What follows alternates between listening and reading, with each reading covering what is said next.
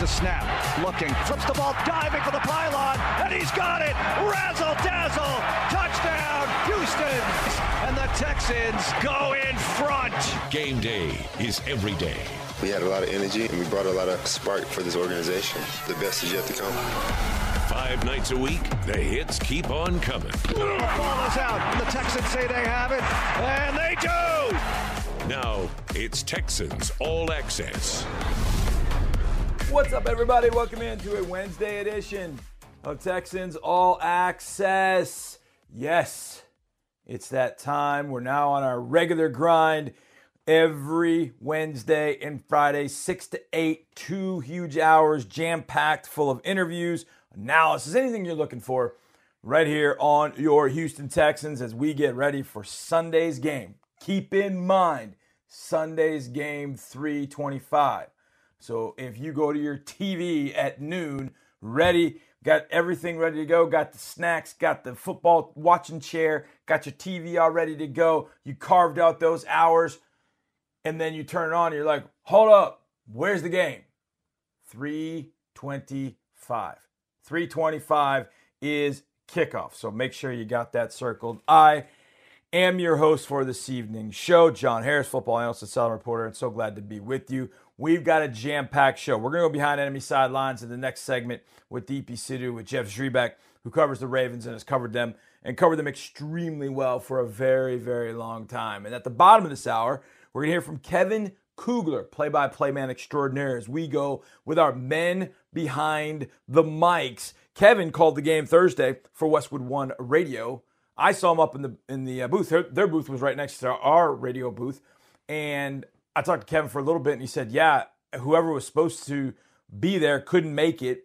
He lives in Omaha, about a 3.5-hour drive, so he drove that. And then flew out to San Francisco and did the San Francisco and Arizona game for Fox because he's replacing Tom Brenneman on the Fox TV broadcast. So, the bottom of the hour, we will go men behind the mics with Kevin Kugler. I shouldn't say at the bottom of the hour, just past the bottom of the hour. And we'll have Kevin Kugler on with Mark. Then Mark will join me for a couple segments, and then we'll close it down with my In the Lab partner, Drew Doherty, as we give you cream of the crop players from Kansas City. And we don't spend too much time on that. We spend time looking forward to Baltimore. And then we also look back a little bit to the last time that Baltimore was here to play the Ravens at NRG Stadium. It felt like for a while we were playing the Ravens every single year, it felt like. But then you look up and you go, man, yeah, we played them in 19 and we played them in 17, but both of those are at Baltimore. We haven't faced the Ravens at home since 2014. Against NFC teams, we go every 8 years seeing a team. We've gone 6 seasons without seeing the Ravens at NRG Stadium, and Drew and I discussed that on our In the Lab podcast. So hopefully you will want to check that out. So let's get the show kicked off and do it with one of my favorite segments, and that is Texans Audio Jukebox. I can't sing, but I try. I'd like to think that I could sing, but I really can't, so I won't. So let's go to the podium and let's hear from David Johnson, who obviously joined the team, this being his first game. That was his first game on Thursday against the Kansas City Chiefs. And he said, you know what, man, I felt really good. I felt great after. Oh, I felt great. I felt great being out there. And our line did a great job blocking for me. Made my job a lot easier.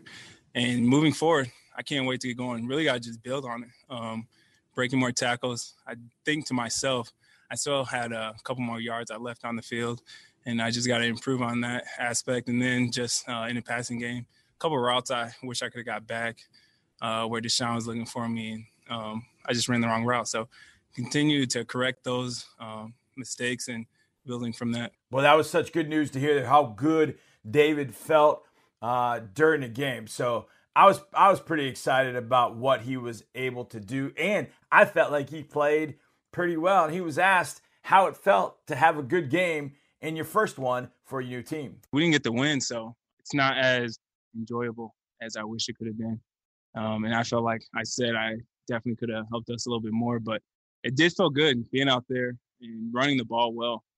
And I didn't really even get that many carries just because of the situation. And so I felt like, for me, I was very pleased with just the beginning. This is the first game, really. No preseason game. This is the first game where we actually got to go up there and run the ball and with tackling and stuff. So I was very pleased. And I think for me, I think there's a lot that we can definitely build on, and especially for myself. And I feel like it's definitely a positive thing, though, from last week. I would imagine after the game, David was pretty sore. It's the first time that he really had been tackled all season long with no preseason games. They didn't tackle full on in practice. How did it feel going in this game with the lack of tackling in the preseason, and how did you feel as the game wore on? Tackling, since there was no preseason games, and I don't know what the other teams did, the other defense did as far as if they tackled or had a scrimmage or anything, but just for me watching games, not just ours, but games around the league this weekend, I can tell that, tackling, they kind of just have to get, back into the groove of things and get callous to tackling, I guess. Sunday's game coming up against the Baltimore Ravens is a big one. There's no question about that. Trying to get to 1-1 and even the record. It's the first game at home. Last year, the Ravens sort of had their way with you in a 41-7 win. David Johnson has the same sort of feeling that I do about this one. This one is a tremendous measuring stick sort of game for your Texans. I think the league definitely front-loaded the schedules, and we have a pretty tough schedule. And like you said, going against the defending champions, and then against the Ravens, who's always been up there with Lamar in the playoffs and stuff. So I think, it's going to be a good measurement for our team. But I think we have a great team. I know we have a great team. Just got to, correct the little things for me as well. I got a lot of stuff to improve on. And like you said, this is my first, last game was my first real game. No preseason, so I still have a lot to improve on. All right, let's move the jukebox over to HT13. Yeah, Houston Texans, number 13. That would be Brandin Cooks. He went to the mic as well this week, and obviously it was his first game playing for the Texans, and he talked about how he felt after the 60-minute contest against the Chiefs. I feel good. I think there is a lot to build on. I think at the end of the day, when you come back to it and you look at the film, in this league, it's all about the little details. And, those are the things that we just got to get back to, this week. And I think that's what we're doing. We started off today having a great day. We just got to continue to build on it. Now, this was obviously Brandon's first opportunity to play for the Texans, and I think we expected it to do a little bit more offensively, and it really got going in that fourth quarter. Here's what Brandon had to say about this offense after the night was said and done. Details, little details, and that's as a whole, all of us, myself included, just got to get back to the details and the fundamentals and the basics. It's funny. You can talk all you want about scheme this and all the different things you need to read and do this, and your mic points are this. And sometimes, and a lot of times, this game and every other sport comes down to, have you mastered the fundamentals? Have you mastered the little details, as Brandon put it? Have you mastered those minute details? Do that and you'll win games. It's as simple as that. Okay, let's get to our final note here. Beyond Texans Audio Jukebox, a couple of roster moves and machinations over the last few days. Kahale Warring goes to IR. I saw that news and my heart just sank. Oh my goodness. So hopefully it's a short stint and Kahale can get back and get rolling. That means that Pharaoh Brown, who was with the Browns, he had been with the Raiders before, came out of Oregon, moves up to the 53-man roster. Troy Fumagalli goes to the practice squad, as does Alex Magoo. He goes back on the practice squad as the third quarterback. And then news I saw come down a little while ago, the Texans look like they'll have a practice squad spot open because Gerald Hawkins, it appears, is going to the Pittsburgh Steelers. So those are your transactions for the day. All right, let's talk a little bit more about this Ravens game with a guy that knows the Ravens extremely well. Jeff Zrebiec is our Behind Enemy Sidelines interview of the week. We'll have that for you next with DP Sidhu. Download the Texans mobile app for news, videos, alerts, and more on your Houston Texans.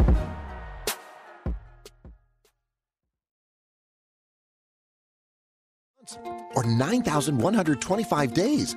Or 175 years to your dog. Now, for something to be around that long, that's impressive. And that's what Chevron with Techron is. Impressive. Because it delivers unbeatable cleaning power and unbeatable gas mileage. Plus, as always, Techron is in every grade, every gallon. Chevron with Techron, celebrating 25 years of clean. Care for your car. Hey Texans fans, Drew Doherty here. Are you looking for a new home? First Community Credit Union has everything from purchase loans to construction loans, VA loans, and more. With our competitive rates, low to no closing costs, and rate match guarantee, FCCU can help you navigate home ownership. Discover your options at FCCU and get pre-approved today at fccu.org/home loans. First Community Credit Union is the official credit union of the Houston Texans. First Community Credit Union is an equal housing opportunity lender. What do you call a group of friends who spend every Sunday huddled around the TV for hours, wearing horns on their heads and blue and red paint on their faces, jumping with a Miller Lite in one hand and a hot barbecue short rib in the other, while proudly chanting, "We are Texans"? You call it Miller time in Houston. Here's to the Texans. Here's to the original light beer. It's Miller time. Celebrate responsibly. 2020 Miller Brewing Company, Milwaukee, Wisconsin. There's a lot of information and misinformation being shared about COVID-19. Houston Methodist wants to share the facts.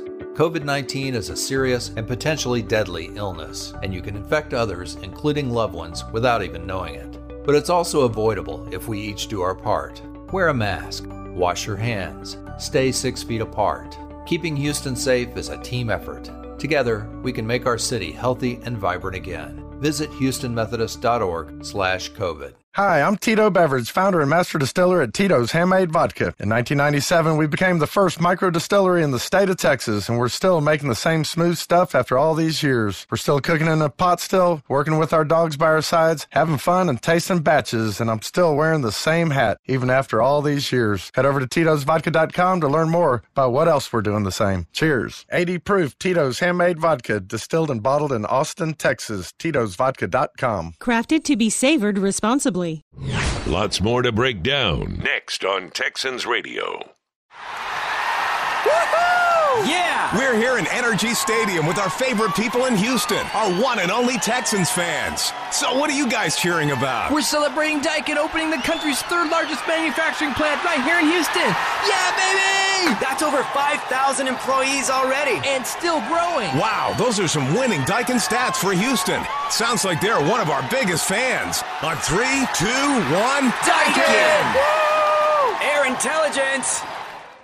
At NFL Network, we're here for Thursday and the Battle of the Buckeye State. I woke up feeling dangerous. We're here for number one pick against number one pick. For AJ and OBJ. How good is that?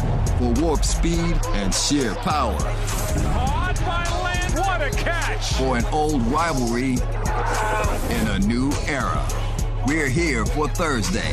Bengals, Browns, Thursday Night Football. Thursday at 8, only on NFL Network. What makes Ford F-Series the best in Texas? Just listen to the folks who drive them. Ford is by far ahead of any other competitor out there. The technology that they put in the trucks, it's incredible. I love it as a family vehicle. I love the size and the space for my daughter. If you want reliable, dependable, and a good-looking truck, Ford's the way to go. I want to drive the leader. Ford F-Series, America's best-selling trucks and the best in Texas. Ford is the best in Texas. With Reliant, there's a free electricity plan for every type of person. Are you a weekend warrior? Well, we've got truly free weekends. Maybe you're a night owl. Well, we've got truly free nights. Say you're a free spirit. We've got truly free 7 days. Pick your free and get a Google Nest Hub on us. All you gotta do is call 1-866-RELIANT or visit Reliant.com. Reliant, that's power your way. Google and Google Nest Hub are trademarks of Google LLC. Reliant. PUCT number 10007. The Ravens blew up the Browns. One-hand catch for the touchdown. 38-6. And the scariest part? They've added more weapons. What a great day for Ravens rookies. On both sides of the ball. Patrick Queen on defense, Dobbins on offense. Their first 2 draft picks accounted for 8 tackles, a forced fumble, and a sack, along with 2 TDs. Touchdown, J.K. Dobbins. The Ravens are coming in hot. And we'll tell you what you need to know all week long. Insider access. Exclusive content. Sports Radio 610. The Texans play here. What are the experts predicting about this week's big game? Extra Points, Saturday nights at 10:30 or after the late local news on ABC 13. What's going on, everybody? Welcome back to a Wednesday edition of Texans All Access. I'm your host, John Harris, football analyst and sideline reporter. It's time to go behind enemy sidelines. I love doing this at this point of the week because we're really diving in to the Ravens for really kind of the first time. Typically Monday night from the 6 to 7 hour, we start looking ahead a little bit, Mark and I do. But Wednesday is when we really start to get into it a little bit more. And then Friday, we are full on. We're in it. My keys to the game. We talked to OB. We got a lot of things going on. But we dive in on this Wednesday evening, going behind enemy sidelines. DP Sidhu does a great job with this. And each and every time we play the Ravens, this is one of the better guys you're going to find that covers the NFL, covers the Ravens for The Athletic. Jeff Zrebiec sat down with DP Sidhu to talk about this 1-0 Baltimore Ravens squad. DP? Jeff, this is the first time I'm actually seeing you face to face. We usually chat via radio. How's it going today? Obviously, the Ravens are an exciting team to cover, but how's everything going for you so far? It's good. It's good. I mean, this is different. You know, it's everything. Everything about it is different. You know, how you have to cover the team, how you have to approach writing stories. But you know, just speaking for myself, just to be able to watch an actual football game and be in the stadium this past Sunday, it brings back the norm a little bit. I know we're far from the norm quite yet, but it was nice to be able to watch a football game and just to be able to do your job like you want to do it. Well, obviously, I was at home because the Texans played Thursday night. I got to see a little bit of that Ravens win 38-6 over the Cleveland Browns. I'll get to that in a minute. But first, let's talk about this offseason because we saw what the Ravens were capable of last year. There were a lot of high expectations for them heading into the playoffs. They get the first run bye. Then, obviously, they lose to the Titans. What was the offseason like for Lamar Jackson, for this Ravens team? What was sort of the attitude surrounding the team heading into 2020? Yeah, that one took a little while for them to get over. I mean, they had passed every test during the regular season, won the, they were 2-2 at one point. So they won 14 straight games to close the regular season, set all sorts of team and league records in the process, had waited a long time to win that AFC North and get the bye and the home field playoff game. And they just didn't show up. I mean, they were beaten by a Titans team that was much better that day, you know, outplayed, outcoached, out-physicaled, out pretty much everything. And you know, there's not a lot you can do to make excuses. They just got it taken to them, and they got beat on their home field. And it was a bitter pill to swallow, especially since they patterned themselves as a real physical, you know, set the tone team. And the fact is the Titans came in and did that to them on their home field. So it was a long couple months. And then obviously we had the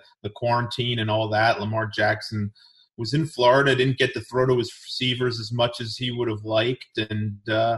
But, you know, they came back Sunday and they looked like they were prepared. You know, it looked like a pretty prepared team that did what they were supposed to do in the limited time. And, you know, that's the thing. You know, Texans were talking about that for a while with Deshaun Watson. You know, how long is the window open when you have a quarterback on his rookie deal? And Lamar Jackson's on his rookie deal now, which allows them to keep a pretty deep roster. So I think there's definitely a sense of urgency heading into this year, especially after losing 2 straight playoff games in their home field in back-to-back years. Well, I remember the MVP chants last year when the Texans were up at M&T Stadium, and this year Lamar Jackson looks just as good as advertised, if not better, heading into year 3. Let's get into this week's Next Gen stat presented by AWS. Lamar Jackson had the best passer rating of all QBs that played in week 1, 152.1. That's almost a perfect passer rating. He was ahead of Russell Wilson and Gardner Minshew. Both of those quarterbacks also put up big numbers. So let's talk about Lamar Jackson now heading into year 3. After seeing that week 1 performance, I know it's early, but is he better than he was even last year? Are we going to see even more passing from Lamar Jackson than running?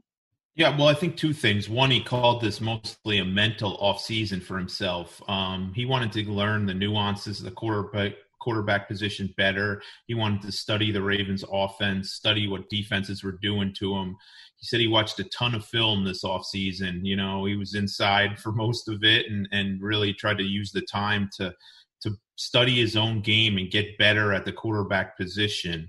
The athletic tools are going to be there. And I think we saw that Sunday. He just looked very comfortable and confident in everything he did. And now, he was only the second unanimous MVP in league history last year. So it's going to be tough to go up in terms of performance. But if you just look at just how he conducted himself, how he ran the game, he's at his best when he's doing some improvising and running around a little bit, but he was just so in control of everything. And I think that was the biggest takeaway, just the command he had of the offense and everything he's doing. But in your other part of your question is very true. The question still exists with the Ravens. If you stop their running game or if you get an early lead on them, can they beat you? Can they come back? Are they prolific enough in the passing game to come back and win, especially in a big game? And the Titans lost further, it made the skeptics even more confident that they can't. But the Ravens have tried to evolve a little offensively. They want to, throw the ball a little more, challenge teams more downfield. And Lamar Jackson, so far so good. They threw a ton downfield against the Browns, and part of that was because the Browns secondary was kind of depleted. But I think you will see them try to establish the pass more and take more big shots down the field. And that's definitely something they've spent a lot of time in the summer when they got together working on. Well, a lot of those downfield shots were very much due to the fact that Hollywood Brown was out there on the field. What's the buzz been surrounding him this offseason? I feel like even I heard down here in Houston about his offseason and all the workouts that he did and how he's healthy again. How does that change what he's able to do this year, what he was able to do in the offseason? In Baltimore, the quest to have like a young number 1 type receiver in his prime, it's gone on forever. I mean, they've never really had that guy. Torrey Smith had a good run, but all their receivers have mostly been veteran guys that they've picked up later in their careers, the Steve Smiths and the Anquan Boldens and the Derek Masons. This is a homegrown guy that they really believe in. And I think the biggest key for Marquise Brown was just healthy. I mean, last year, you look at his rookie numbers, pretty good, decent, but he really didn't practice much. He didn't have much of a training camp, and he had a screw in his foot. He was still getting over foot surgery, and he was probably at 50% at best. So when you think of those things and then you look at his numbers, you're like, okay, that's pretty good. But this offseason, he was healthier.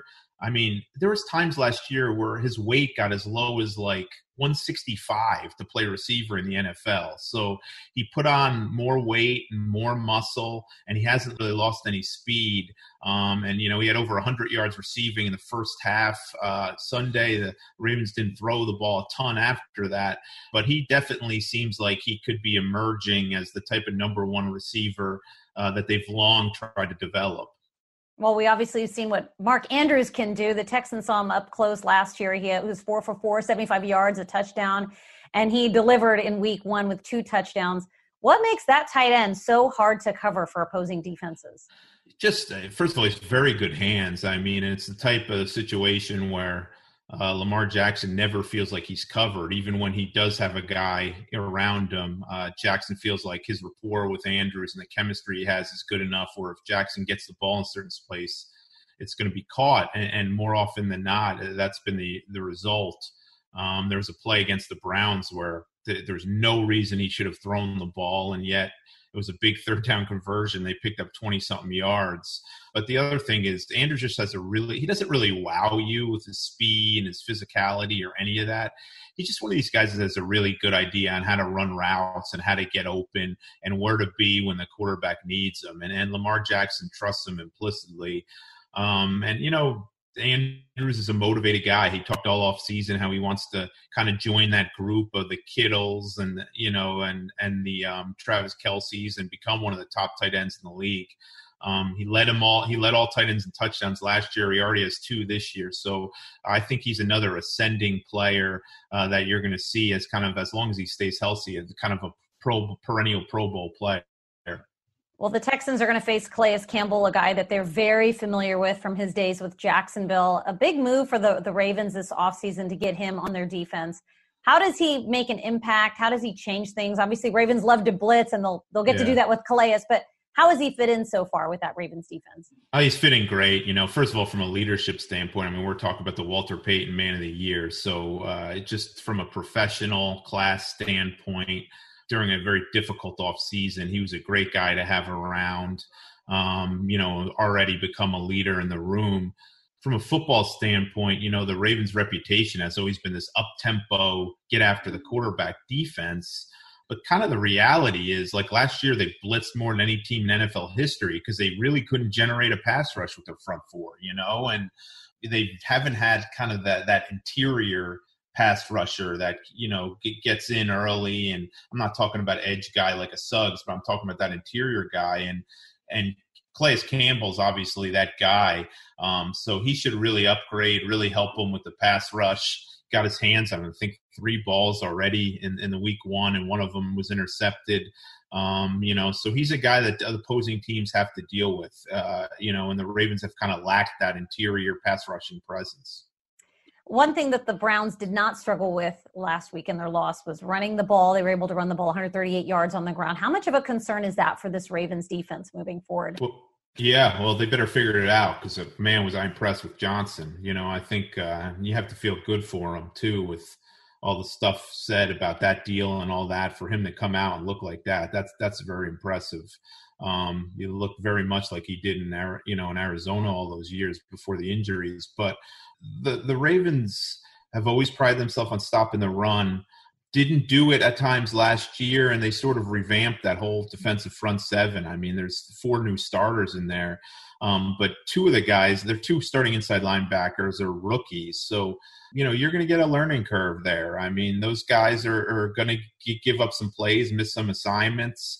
Patrick Queen and Malik Harrison are both talented players, but I think they understand that they're going to make some mistakes and they're just going to have to play through them. And we saw Harrison bust assignment on one of the, I think it was a 30-yard run by Chubb, and that's going to be, they're going to give up some yards, but they are pretty stout up front. And the Browns also have 2 very good backs, so that there's no shame in giving up some yards to them, but that's something they're going to have to get solidified because when their defense was vulnerable last year, it was when they were allowing teams to run on them. Well, that Ravens secondary is something that they're even talking about down here in Houston already here in week 2. How do you foresee them matching up? They forced 3 turnovers last week against the Browns, 2 in the first 2 possessions. But this week they're going to go up against some speedy wideouts and Will Fuller, Kenny Stills, and Brandon Cooks. What do you think of those matchups this week for the Ravens secondary?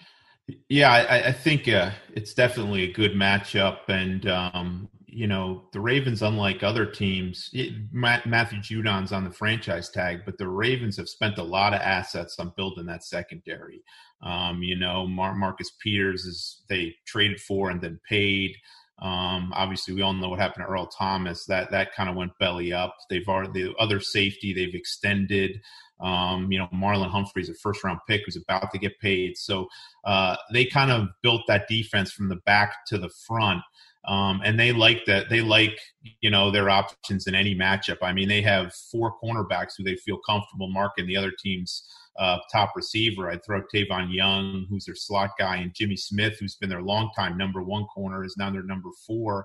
I throw those 2 in the mix too. So, with the speed the Texans have And, you know, I love Deshaun Watson. When he played in Baltimore last year, I hadn't seen him struggle too much like that. So I think they realize that there's no way that's going to happen another time against them. So they're definitely going to have to be sharp and know their assignments and you know, make sure those guys don't get behind them, because their safety group is pretty young and inexperienced. Browns didn't really take any shots deep, which surprised me. I don't think the Texans will make that same mistake. I think they'll try to challenge the Ravens' young safeties. All right, Jeff, what storylines are you working on for the Ravens this week? Well, one is, you know, it's interesting with the kind of the parallels. You know, the Texans signed Deshaun Watson to a long-term deal. They signed Laramie Tunsil not too long ago to a long-term deal. They have a couple other really, you know, quality veterans that they've locked up. And the Ravens are sort of going to have to, follow suit with similar things. Obviously, Lamar Jackson's going to get paid, and it's going to be pretty soon.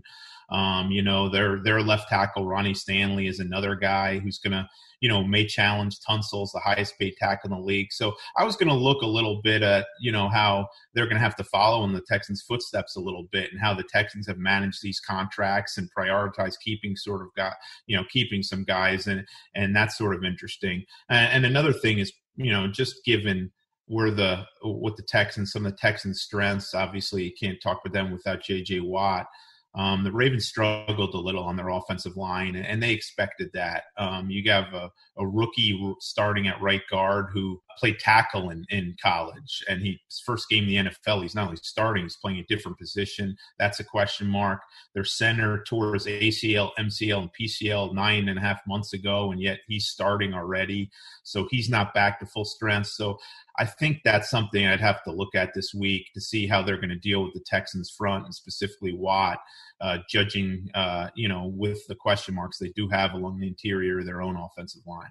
Tremendous stuff there from both DP and Jeff Zrebiec covering the Ravens for The Athletic. And he's covered them, I believe, almost 20 years, maybe more. He does a tremendous job there in Baltimore covering that football team and the NFL. Okay, when we get back, it's good friend of the program, Kevin Kugler. You're like, wait a second, I know that name. Well, when we had preseason games, Kevin was our preseason TV play-by-play guy, one of the best guys you're going to find. And we happened to run into him on Thursday night because he was right next door to our radio booth calling the Texans-Chiefs game for Westwood One Radio. The two radio play-by-play voices, Mark Vandermeer and Kevin Kugler, next right here on Texans All Access. For the most in-depth coverage of your favorite team and players, check out HoustonTexans.com. How did Verizon build the fastest 5G in the world? We started by building it right with 5G Ultra Wideband. Then we gave it massive capacity and near zero lag. And it's not just fast, it's 25 times faster than today's 4G networks. This is 5G built right from the network more people rely on, only on Verizon. 5G Ultra Wideband available only in parts of select cities. Global claim based on open signal independent analysis. 25 times analysis by Ookla Speed Test Intelligence data Q2 2020.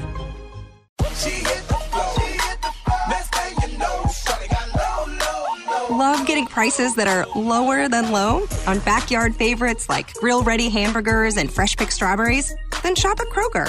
We give you more ways to save on the fresh you love with tools like the Kroger app, where you can find personalized coupons on top of weekly sales.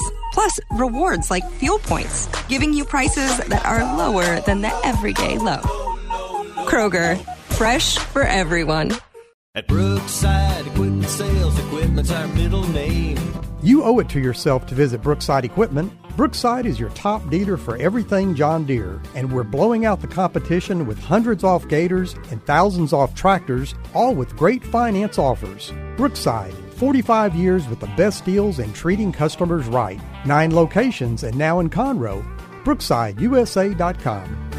At Brookside Equipment Sales, we're tough enough to cut it. Here at Academy Sports and Outdoors, we want everyone to stay safe while doing more of what they love. So whether you're planning a fishing trip, heading out for a run, prepping your lease, or playing sports in the backyard, we have all the gear you need to enjoy more sports and outdoors, all at prices you'll love. And with curbside pickup available, it's never been easier to shop all our brands in-store and online at Academy.com.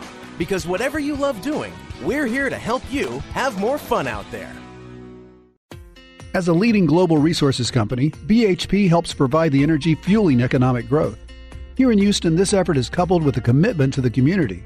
Each year, we donate millions of dollars and thousands of volunteer hours to programs that promote childhood literacy, improve health and well-being, and enhance the quality of life for all Houstonians. The Texans supply the energy on the field. BHP helps supply the energy everywhere else.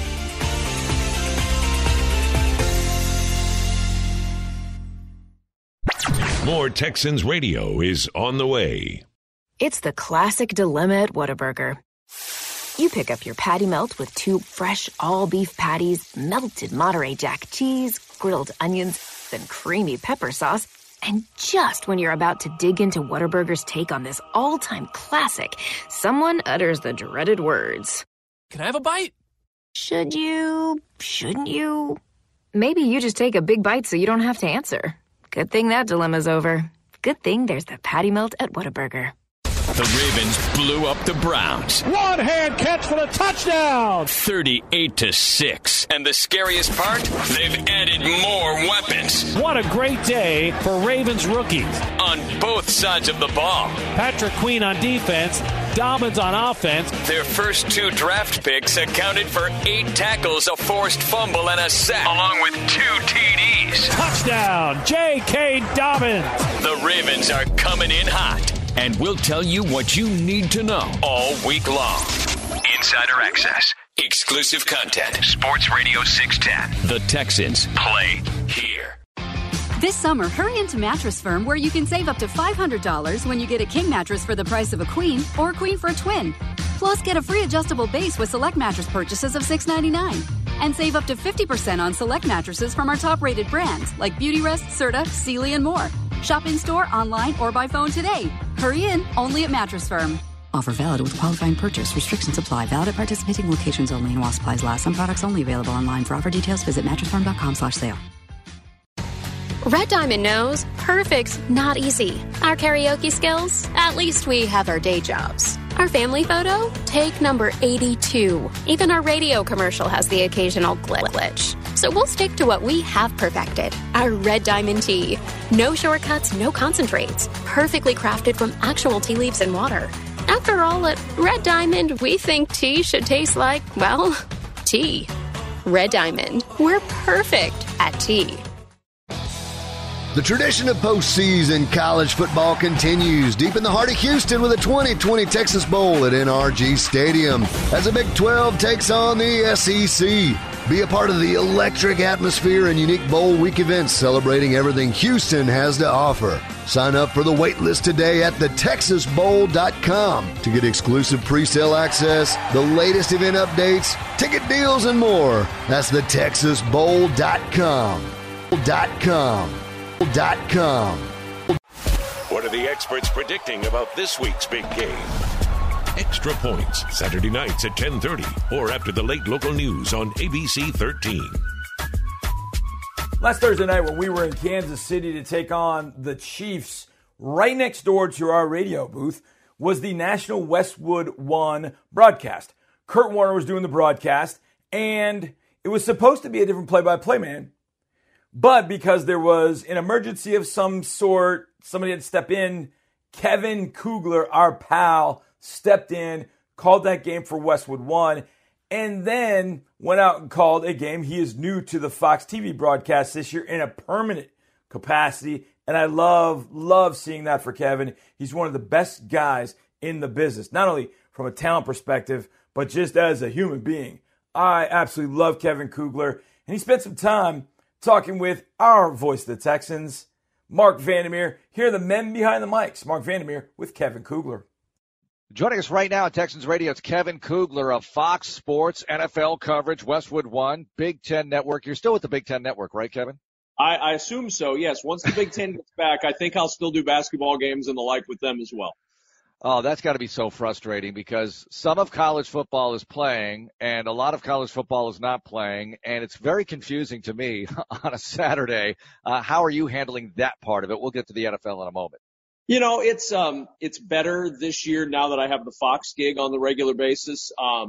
So that helps. I wasn't sure before that came up what I was going to be doing with my weekends, most weekends, other than doing a game on Westwood One. So it's very odd though. It's just strange to see the Big 12 playing and the ACC playing, and soon the SEC will be playing. And, there's talk every day. Is the Big Ten going to come back? Is the Big Ten going to come back? I think they're going to. I would guess October 17 is when they will start college football again. That's a guess. I have nobody's telling me anything. That's just my guess based on what I read. But it's a head scratcher. I mean, you want to see them try. If you're a Big Ten fan, I think you want to see them try like the SEC is and the Big 12 is and the ACC, knowing you're going to have hiccups because, again, you're playing football in a pandemic. Right. So what has traveling been like for you? Just a little lifestyle stuff here. And what is the pandemic like right now? And you're in Omaha, right? So what is it like where you live, and how was it traveling to Kansas City and to San Francisco last week? The travel is okay. I mean, there aren't as many flights. That's one of the big challenges.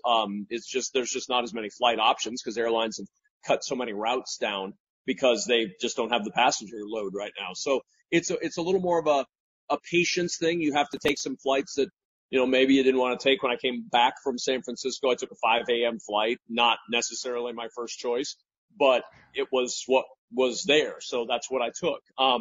As far as where we are in Omaha, the pandemic we're in pretty good shape here. It's just sort of hovered at a certain level. It's never really spiked to large levels. Now in Lincoln, where the University of Nebraska is, they've had the same situation as most college campuses. When they brought kids back, they had a spike in cases. Doesn't appear to have translated to hospitalizations or anything like that, fortunately, yet. But it's the same situation there. Their cases are up. Here in Omaha, we're in pretty good shape. My kids are in school full-time, 100% of the time in class. Football games are happening up here with fans in the stands. So it's as close to normal as we've felt in quite a while. Oh, that's great news. Great news. Okay, so let's talk about the Texans. You saw the Texans against Kansas City. You know the Texans well, having done preseason games for a long time. Obviously, we didn't have any this year, and it was not a good performance on Thursday night. But what are your thoughts moving forward as you look at the Texans team? They're going to play the Ravens this Sunday. Yeah, and I think there's obviously a lot to build on, especially offensively. I mean, look, Deshaun's awesome. I thought David Johnson did some very nice things in his first game. He looked like he had some of the burst and the cut ability that I have seen with him over the years in this league. I was pleased for the Texans to see that he looked as good as he did. You've just got to find a little bit more consistency. And look, maybe I'm biased because I spend time doing preseason games with you guys, but I've thought this all weekend long, watching games, the game I called on Sunday with San Francisco and Arizona, games we watched during the day on Sunday, and even Monday's games. I think the lack of a preseason has hurt in certain areas, and we've seen it manifest itself in the first week of the NFL season. Just some little things, routes that are run, some sharpness that may have been found if you'd had a couple of preseason games. And I think that's got to reflect in what they do moving forward. I don't believe coaches are going to say, we'd rather have no preseason games. I think you need at least a couple of those games to try to iron out some of the things in actual game speed that we saw out on the field this weekend, starting on Thursday night in Kansas City. What about the Chiefs? They look good to go, huh? And they have that Clyde Edwards-Helaire rookie doing what he did. They are a juggernaut right now. It's as if Andy Reid needed another toy, Mark. I mean, and then you give him a rookie like Clyde Edwards-Helaire, and he goes out and rushes for 138 yards and looked like a combination of power back and Barry Sanders all wrapped up into one. I mean, his smoothness as a rookie was impressive. Their offensive line, I think, is very good, and it's going to get better. And you hardly saw Tyreek Hill. I mean, that's a guy who's going to be a huge weapon for them going forward. They didn't even need him as much. That's a very, very good team. And we knew it would be, because the teams that brought back the most coming into the season, I really felt like they had a bit of an advantage, especially early this year. And Kansas City really brought back everybody. And I think they got better at running back with their first-round draft pick. So, you take the Super Bowl champs and you make them a little bit better, it's not hard to figure out they're going to be pretty good in week one. That's a tough matchup for any team, especially the Texans going on the road in week one with fans in the stands, tailgating in the parking lot. That's as close as we're going to get to normal in the NFL for a while, too, is what we saw in Kansas City with fans and tailgating on Thursday night. Kevin Kugler, Fox Sports NFL coverage, Westwood One, Big Ten Network, joining us on Texans Radio. Okay, so you went to San Francisco, or Santa Clara, I should be exact here. And first of all, the air quality. We saw the images. What was it like being there for the 49ers and Cardinals, just the fires and all of that backdrop? It was a constant haze, just this low, it was almost like you were in London with that low-lying fog that'll roll in. If you're in the Bay Area on any normal day, it's that low-lying fog, but it wasn't fog, it was haze. And when we went to bed Saturday night, I thought it was at best a 50-50 chance we were going to play that game. There was a lot of talk coming out late Saturday night that the game was not going to be played because the air quality was going to spike. The wind changed overnight, and we actually had a much better situation than we had thought going in on Saturday night. So we were very pleased with that. Obviously got the game in. I was glad to see the air better because, you had guys like Tevin Coleman who has the sickle cell trait and is very hampered by bad air. We weren't sure we were going to see him. We did see him on the field. He played a little for the San Francisco 49ers, but it was a tough test for these guys to play in that air.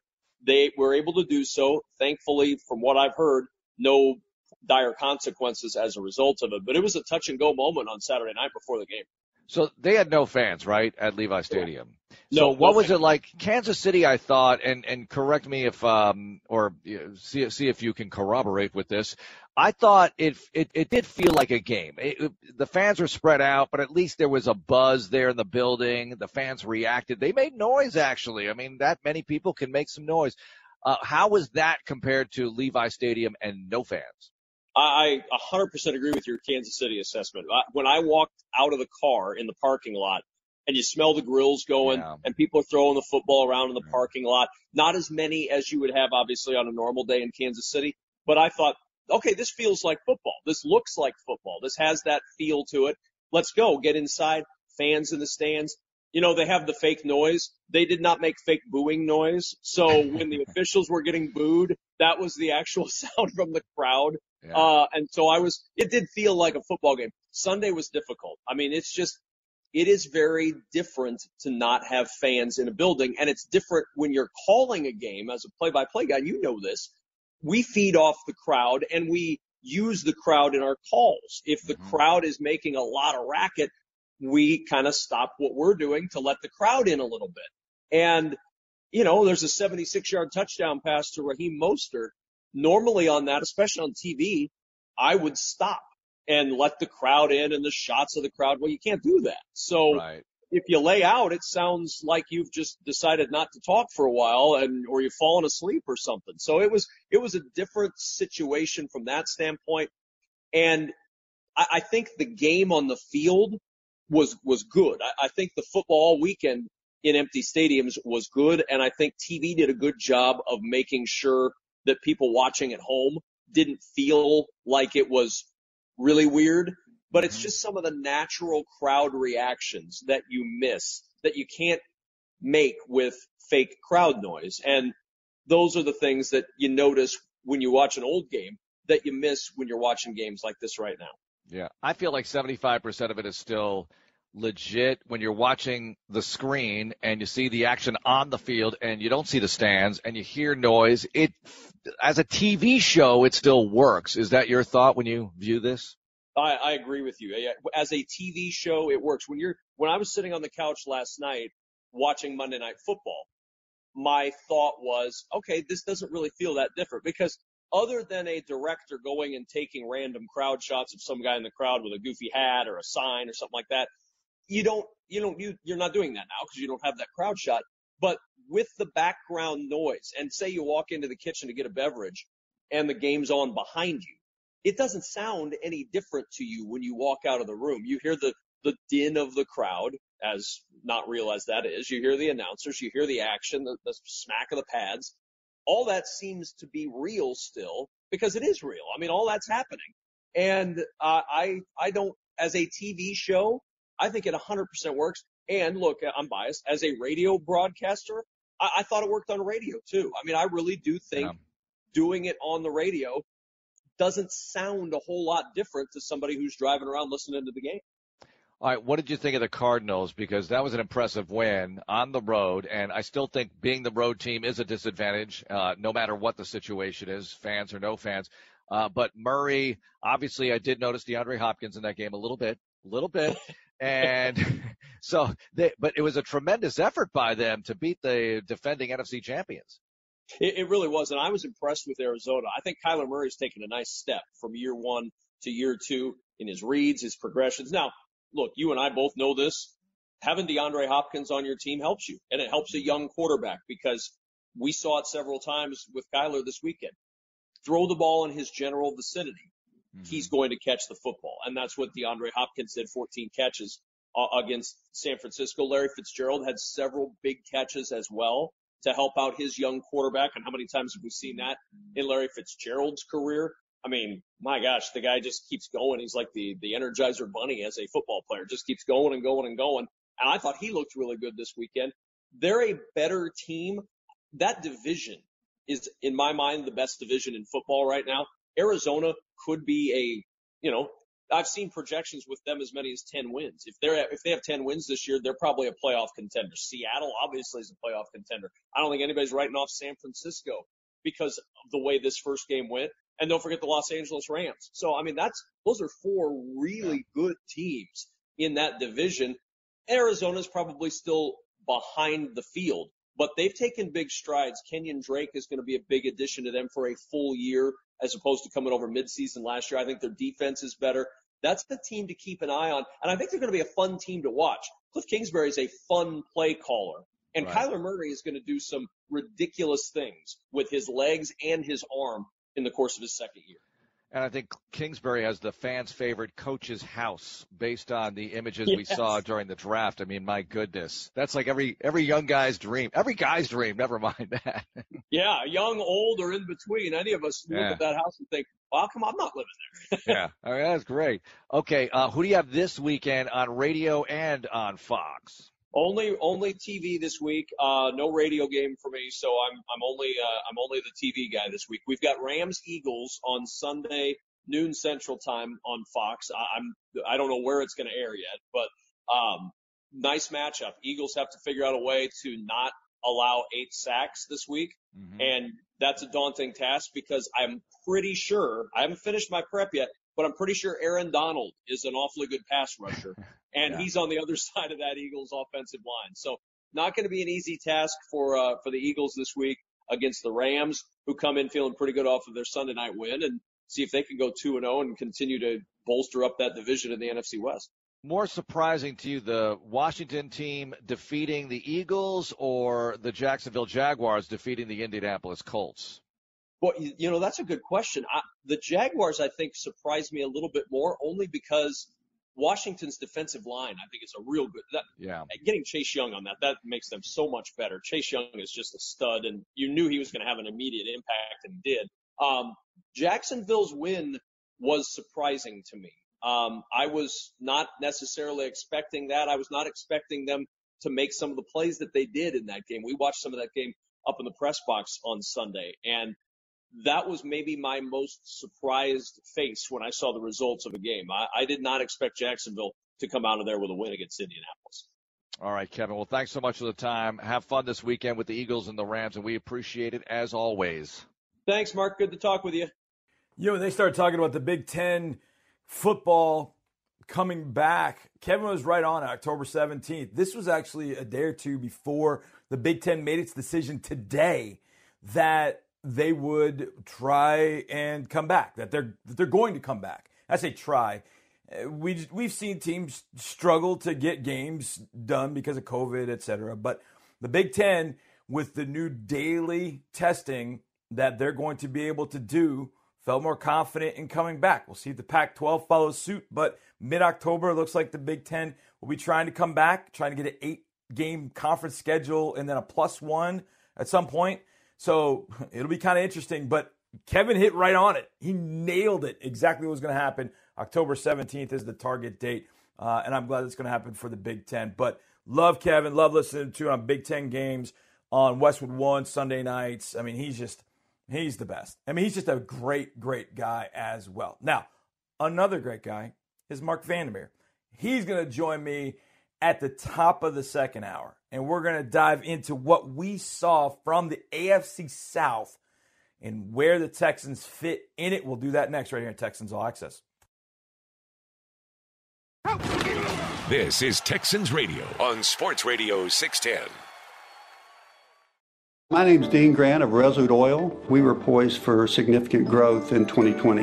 When the pandemic hit, it stopped us in our tracks, derailed us. We spoke with Amegy right away because we believed in Amegy and believed that they would come up with the best solution available. Without Amegy Bank, we would not be in business today. They make you feel important.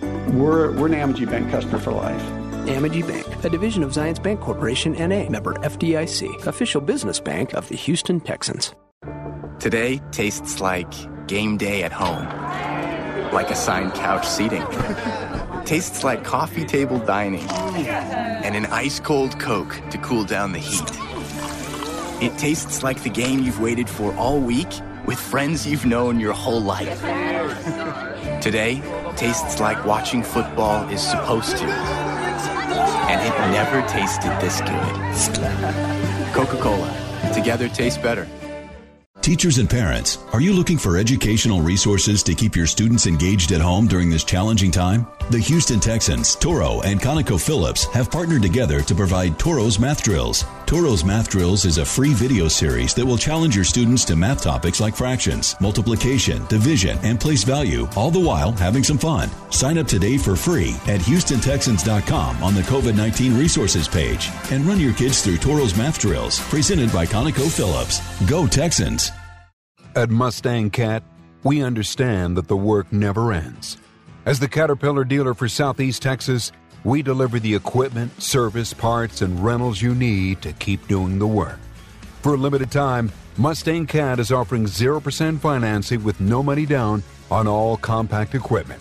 Learn more at MustangCat.com or call us at 888-MyCat20. Mustang Cat, building Texas, powering the world. The first day of owning a new car is amazing. Fast forward to day 90, and if you own a Hyundai Tucson, it's still just as amazing. Which is why J.D. Power ranked it #1 in initial quality amongst all 2020 compact SUVs. The Hyundai Tucson, a great deal more than just a great deal. Now get 0% APR for up to 72 months on the Tucson. Hurry to your Houston Hyundai dealer. For well-qualified buyers only. Offers end 9/16/20. Call 469-613-0227 for complete details. For J.D. Power 2020 award information, go to jdpower.com/awards. The tradition of postseason college football continues deep in the heart of Houston with the 2020 Texas Bowl at NRG Stadium as the Big 12 takes on the SEC.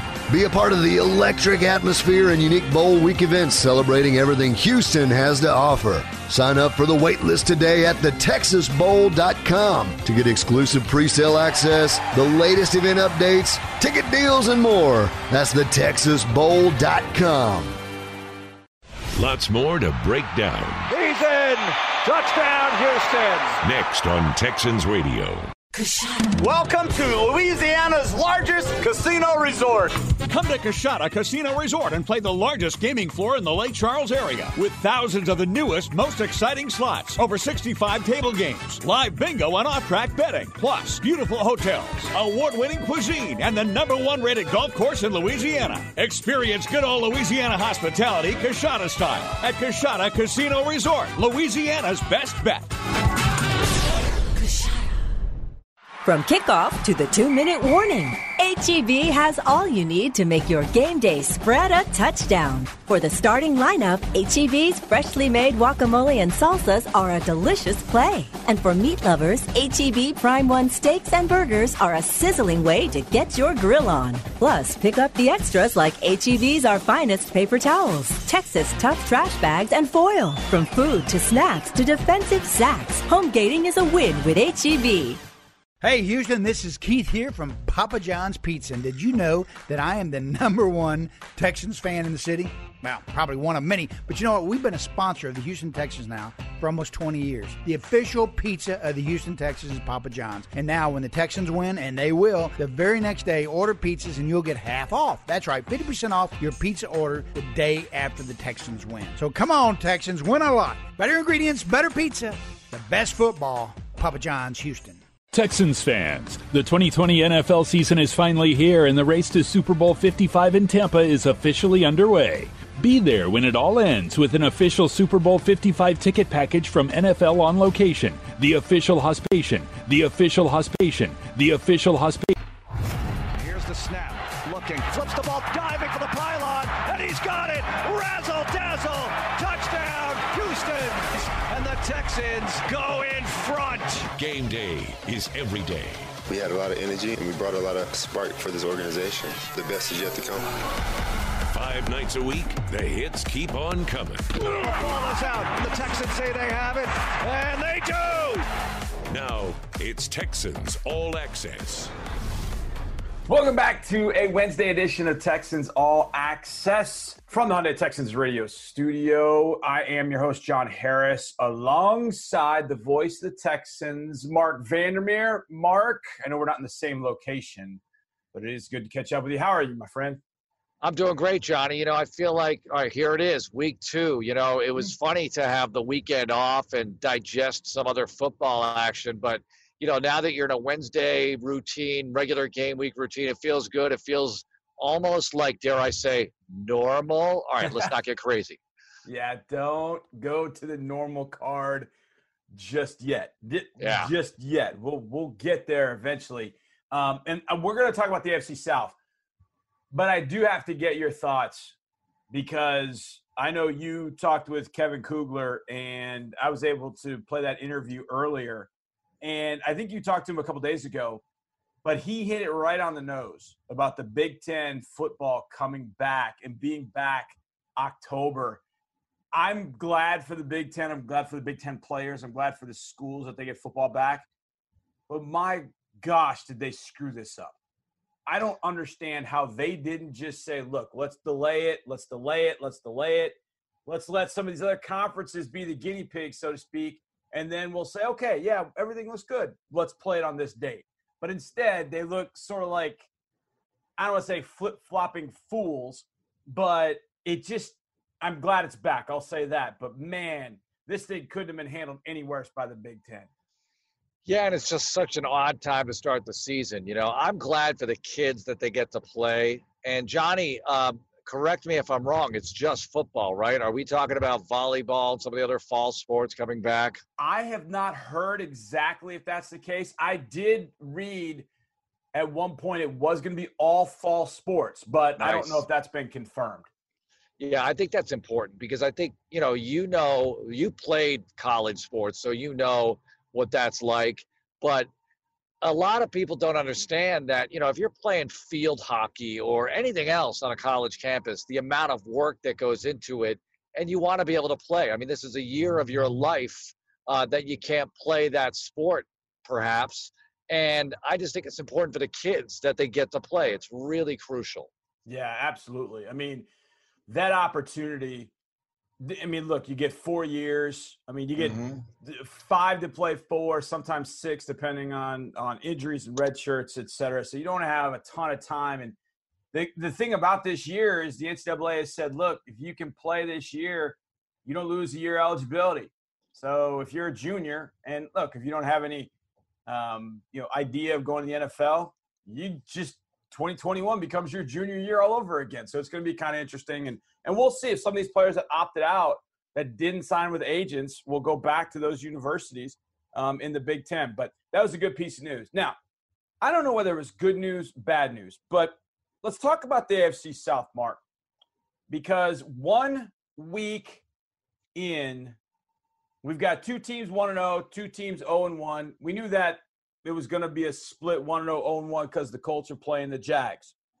So 30,000-foot view before we dive in kind of each team of the AFC South, because I have one thought that kept hitting me all the way through watching games Sunday, the Jags and the Colts, and then watching the Titans on Monday. Your 30,000-foot view of this division as it sits today. It's winnable. It's winnable for the Houston Texans. That's my 30,000-foot view and take. I was not overly impressed with anybody. I was happy for our friends who work in Jacksonville, who we know, and I know you know more people than I do down there, but we talk about them from time to time. Even though we want to crush them when we play them, I'm definitely rooting for them against other AFC South teams, unless they're having the kind of year they had in 2017 where they're running away with it almost. So I was very happy for them, and especially because they beat my most hated team ever, the Indianapolis Colts. The Titans, I felt like Vic Fangio was leveling a personal attack on me late in the game the other night, the doubleheader capper, when he wouldn't call timeout at the end of the game. And I'm just wondering, how does that even happen? Like, how is that even remotely possible? Yet it did. And a very winnable game for Denver slipped away. Tennessee is 1-0 along with the Jags. But I felt like, Johnny, this division through 1 week, okay, it's anybody's division. And I know that teams get better, teams get worse, whatever. You hope you're one of the teams that gets better. But nobody looked overly impressive to me in the division. That was my exact 30,000-foot view. When I watched the Titans on Monday night, that was the exact thought that I had. After watching Jags and Colts, I'm like, the Colts? Really? This and I'm sure they're sitting in those three cities going, well, man, look, the Texans look vulnerable. My goodness, look at the Texans. They're probably feeling that same way. But that was the exact feeling I had, and that was so many people have been picking the Colts, so many people picking the Titans, and I'm watching it going, holy cow, if we don't win the division, then something has gone wrong. I think once we get our sea legs under us offensively and this defense tackles better than it did against Kansas City, I just look at those other teams and I'm like, Tannehill doesn't scare me at all. Minshew, I know he completed 95% of his passes. Like, that's he had a tremendous afternoon. But Mark, it was a bunch of checkdowns. It was a great throw to Laviska Shenault, but it was just a little juke route across the middle of the formation, across the middle of the field. I mean, there's not much there. He did hit DJ Chark on a great throw in the back of the end zone.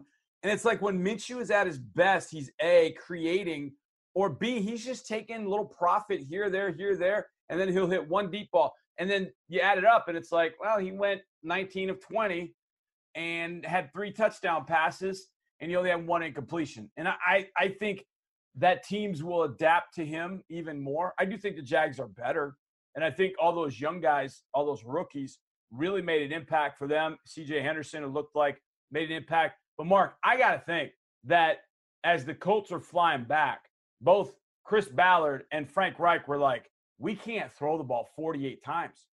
We went and got this offensive line. We built this offensive line for a reason, and that was to stuff the ball down people's throats. And Phillips thrown it 48 times. Mark, that was astounding to me that they would allow that to happen. And I know Marlon Mack got hurt. They still have Jonathan Taylor and Nyheim Hines. I mean, I just don't understand where the Colts got off throwing 48 times. I just did not understand that at all. Yeah, I think that the Mack injury definitely contributed to that because Taylor is a rookie. It wasn't like he was having a Clyde Edwards-Helaire type afternoon. They did give the ball to him a few times. And then Nyheim Hines obviously knows the offense. This is a player who you feel very comfortable with out there, blitz pickup, being able to get you some yards on the ground, but just operating your offense, you feel very comfortable with Hines out there as opposed to the rookie. So the Mack injury made them thin in a hurry. We always talk about thin in a hurry as a possibility due to injury, and that's what happened to them. I mean, the Texans lost Duke Johnson the other night, but they had David Johnson, so that was good news. Yet he's still a new guy for them. But I'm with you. They want to run the ball. This Colts team is not designed to throw it that often. Yeah, you're going to be in some shootouts. The gunslinger is going to have to do his thing. But week 1, it didn't work out. And I'm with you on the Minshew throws. However, yeah, the deeper throws that you talked about, hitting Chark, hitting Cole running wide open in a Colts secondary. That's, my goodness, what were you doing on that play? I was very encouraged by that, Johnny, as far as the Indianapolis side of things goes. Yeah. So Let's just see what happens. And Tennessee, they still look a lot like Tennessee. They're a hard-nosed, tough, physical team. Tannehill can make plays. The threat of Henry running is terrifying to a defense, so it opens up all sorts of things for Tannehill. And you just have to hope that somehow you can wear him down in the course of a game, or at least neutralize him to the point where Tannehill has to beat you. The one thing I thought about Tennessee, I felt like their run, I mean, Henry ended up with over 100, and I can't remember what he had, 118 yards or something. He ended up with over 100 yards. And look, I'll never in this league poo-poo over 100 yards.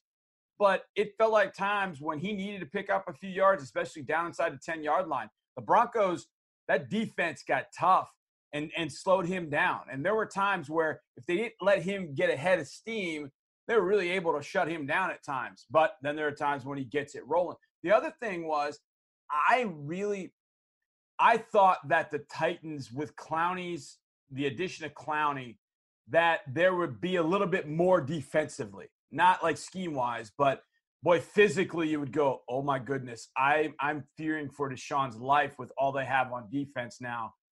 And meanwhile, Drew Lock really had opportunities to hit receivers whenever he wanted. I mean, he hits Jerry Jeudy right in the hands, and he drops it. I think that teams are going to be able to move the ball in the Titans. I think we'll be able to move the ball in the Titans. I think we'll be able to move the ball in all three of these defenses in the AFC South. I think we'll be able to do that. Now, our defense obviously has to face three different types of offenses, and we'll see what happens with the Colts offense, how it's going to develop. But I just feel like this division it's very winnable. And I know a lot of people will jump on the Titans. The power rankings I've seen all day long have been Titans in the top 10. I'm like, man, if you think the Titans are in the top 10, they didn't watch the game. They didn't watch the game. Yeah, they didn't watch it. I mean, that's how I feel.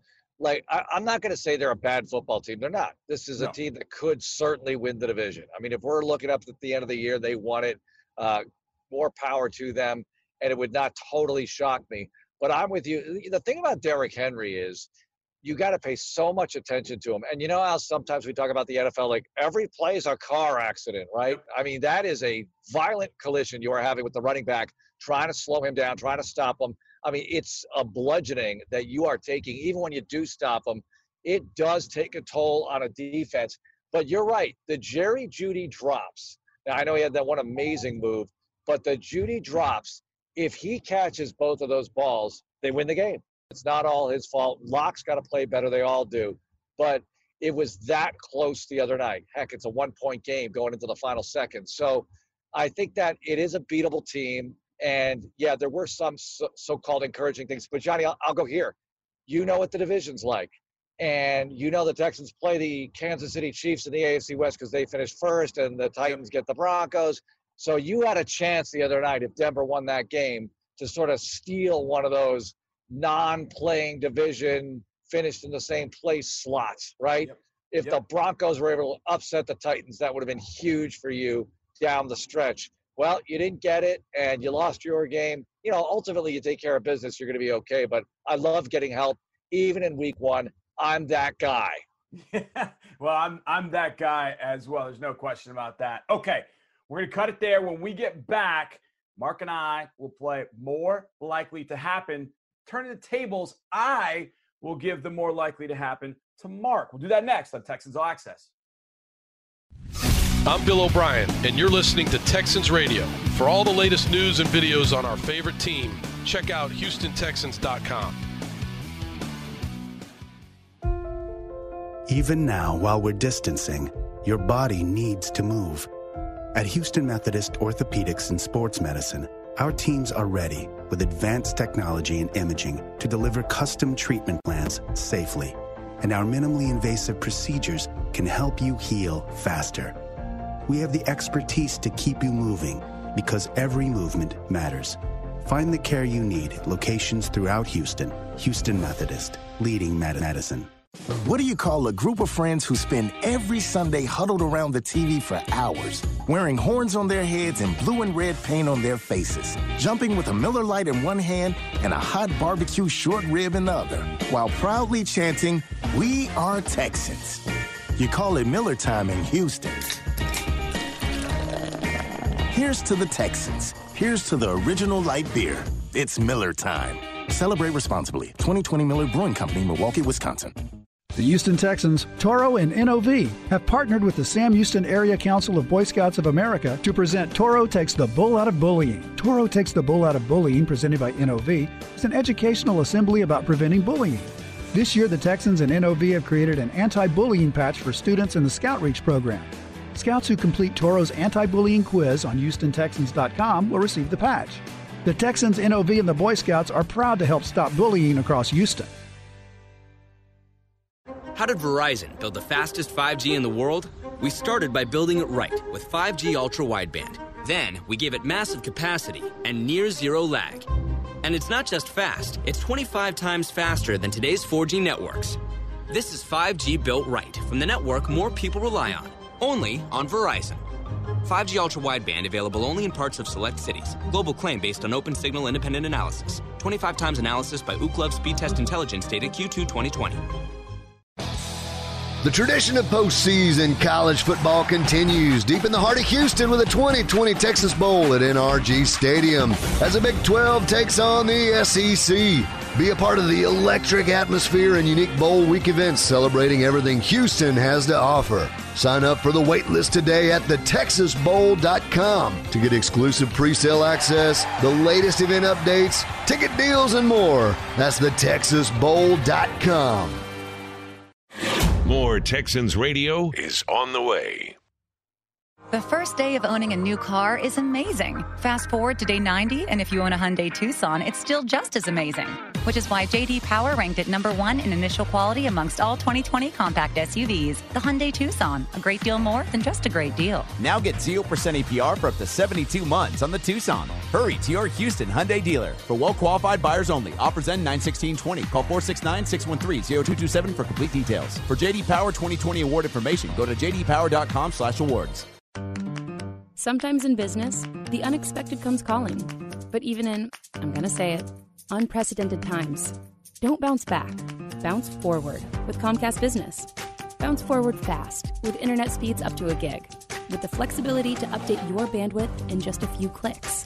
And with security solutions that help keep your connected devices protected. Be fast, be flexible, be ready for what's next. And bounce forward. Help your business to bounce forward with this amazing offer. Get a great price on a powerful and reliable internet solution from Comcast Business. Starting at $64.90 a month for 24 months with a 2-year agreement. Call 1-800-501-6000 or go to ComcastBusiness.com today to find out more. Restrictions apply. Limited to new Comcast Business 25 megabits per second internet and one voice mobility customers. Early termination fee applies. Equipment, installation, taxes, and fees extra. Subject to change.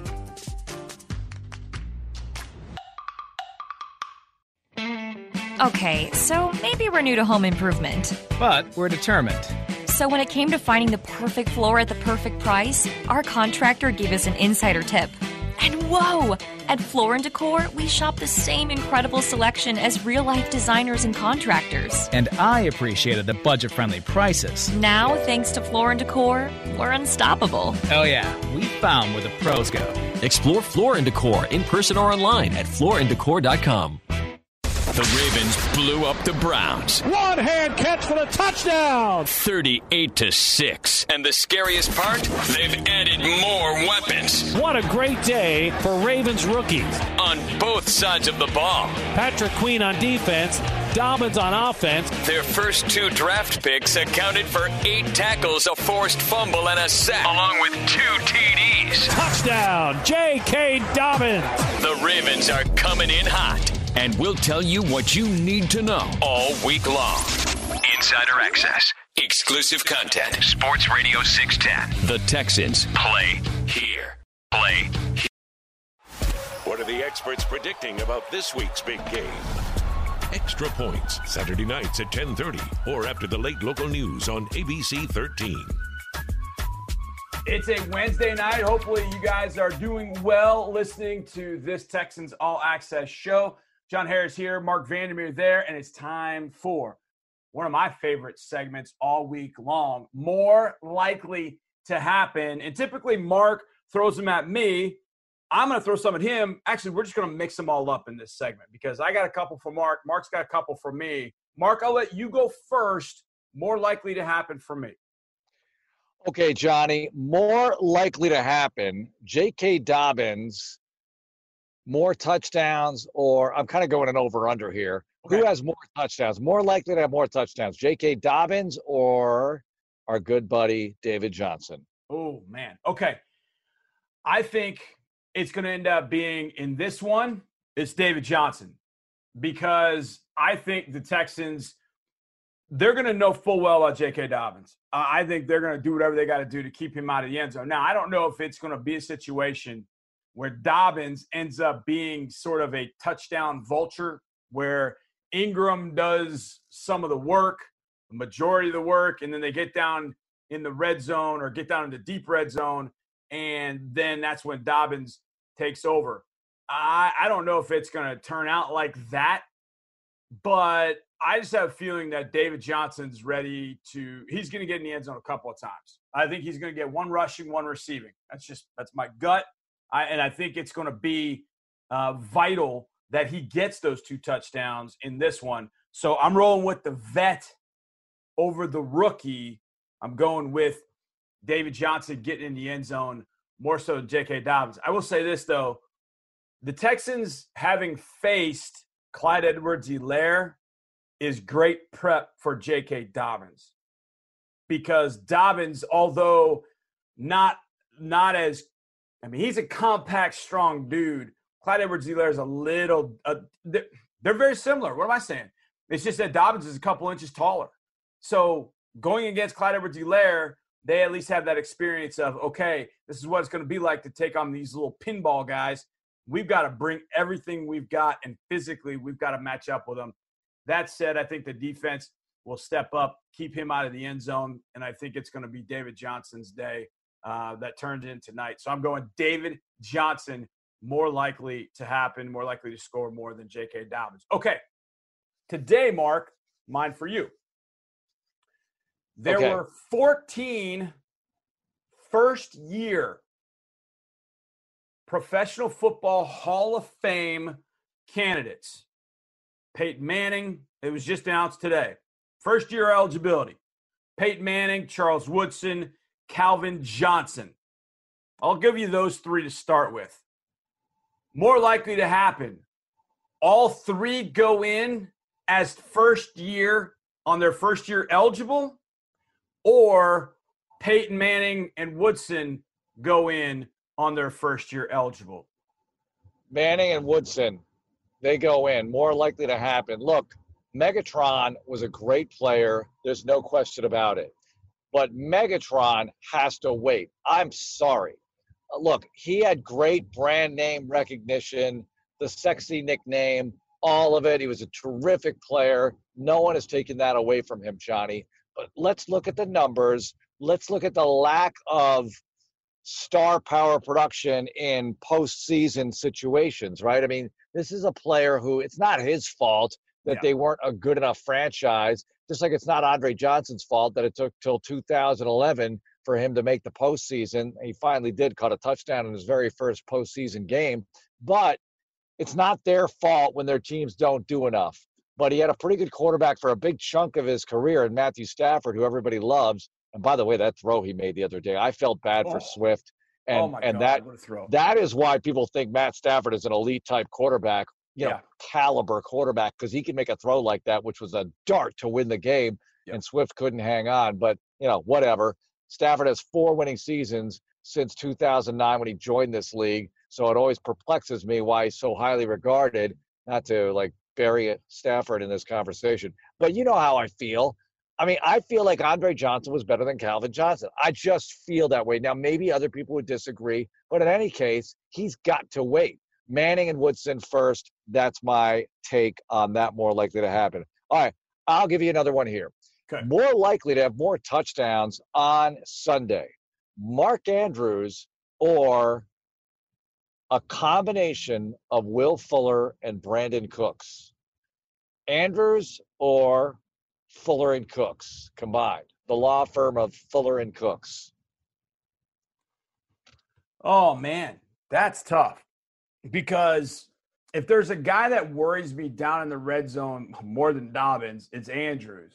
And it's Andrews because of all the different window dressing that the Ravens can put. They got the ball at the 5-yard line, and they can fake zone read. Lamar can start to run. They can do different things, the routes, and then all of a sudden Andrews just pops wide open because you try and match personnel down on the goal line. And I'm gonna say Andrews.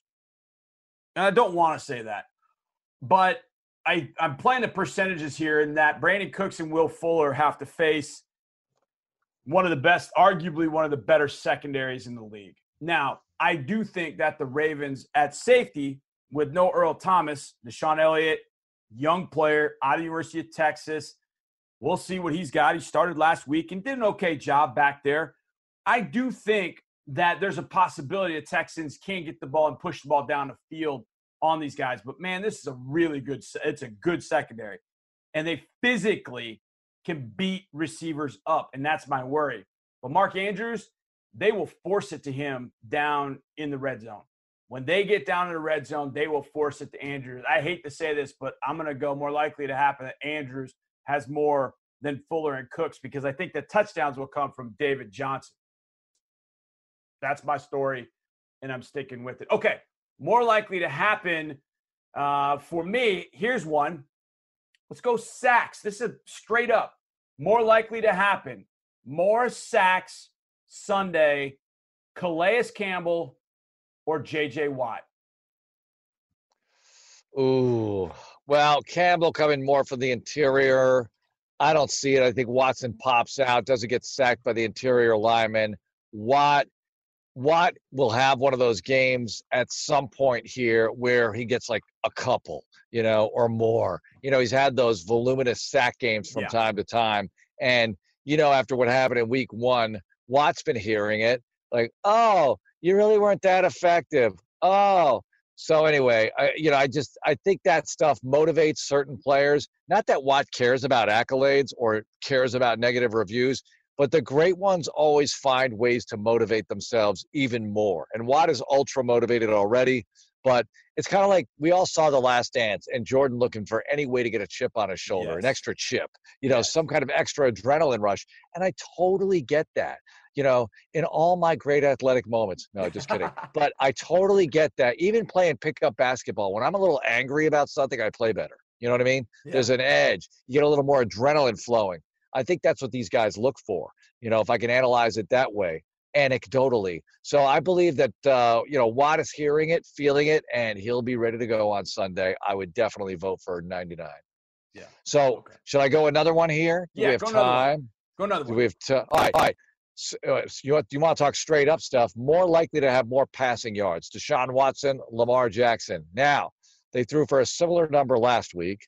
And if either team is really going good on the ground with either the quarterbacks themselves, but most particularly the backs, well, then you would think, you don't have to throw for that many yards. Mahomes only had 211. We talked about that. But I'm not going to answer the question for you. What do you think? More likely to have more passing yards, Lamar Jackson, Deshaun Watson? Oh, boy. When these two teams have matched up, it's been the one who throws for the most passing yards who ends up losing. Because back in 2016 in college, Lamar threw for a ton of yards. They lost last year. I think Deshaun ended up, by the end of the game, throwing for a decent amount. I don't remember. I know it was just an awful afternoon. Maybe not. But my gut tells me to go with Lamar on this because I feel like the Texans are going to have that same sort of philosophy like they did 2016 against the Chiefs. See if they can get a couple turnovers, capitalize off those turnovers, control the ball on the ground, and really try and control clock a little bit, and then hit them with David Johnson down in the red zone as a receiver, as a runner. And I think that'll minimize Deshaun's passing yardage. I do think he'll have opportunities to throw touchdowns in the red zone. But I think overall his passing game yardage is not going to be a tremendous amount because the Texans, I think, are going to control the ball on the ground with a lot of David Johnson and Deshaun himself. So I'm going with Lamar having more passing yards, Deshaun having the better ball game, and the Texans obviously getting the win. Mark, you're the best. I appreciate it. Thank you so much, my friend. We will talk again tomorrow. Thank you, Johnny. All right, this second hour is all about my pals. Mark Vandermeer spent the last 2 segments with me. Coming up next, it's our In the Lab podcast. My partner, Drew Doherty. We've been doing this podcast now for about 3 years. We're getting it down. We talk about our cream of the crop players very shortly with the Chiefs game. Then we talk about this Ravens game, and then we do a little flashback to 2014, the last time the Ravens were in NRG Stadium. We'll do that next on Texans All Access. If you love podcasts and you love the Texans, you'll love our Texans podcasts. Now available on iTunes and HoustonTexans.com. Today tastes like game day at home. Like assigned couch seating. Tastes like coffee table dining. And an ice-cold Coke to cool down the heat. It tastes like the game you've waited for all week with friends you've known your whole life. Today tastes like watching football is supposed to. And it never tasted this good. Coca-Cola. Together tastes better. Behind every incredible play are thousands of data points you might otherwise miss, such as player speed, field location, and movement patterns. The NFL uses AWS to process this large and complex data in real time. It's called Next-Gen Stats, and with AWS machine learning and artificial intelligence technology, the NFL has developed ways to uncover deeper insights and expand the fan experience by offering a broader range of advanced stats and visualizations. Visit nextgenstats.nfl.com for all things stats. Next-Gen Stats, powered by AWS. In all times, critical infrastructure binds us together. Burns & McDonnell is proud to partner with communities in Houston and throughout the world to build and maintain the vital links that move us all forward. Together, we're rising to the moment. We're Burns & McDonnell, and we're on call through it all. BurnsMCD.com/Texans. That's BurnsMCD.com/Texans. August Houston Texans Star of Courage Award, presented by Apache, will be presented to AEMT Raven Hernandez. Hernandez is a single mother who decided to return to school to become a first responder. She works in a small town and is setting a great example that hard work and determination can get the job done. Currently, she is serving in her community as a COVID-19 tracer, helping manage all of the current cases in her county and doing an amazing job. The Houston Texans and Apache would like to congratulate her for being our August Star of Courage Award recipient.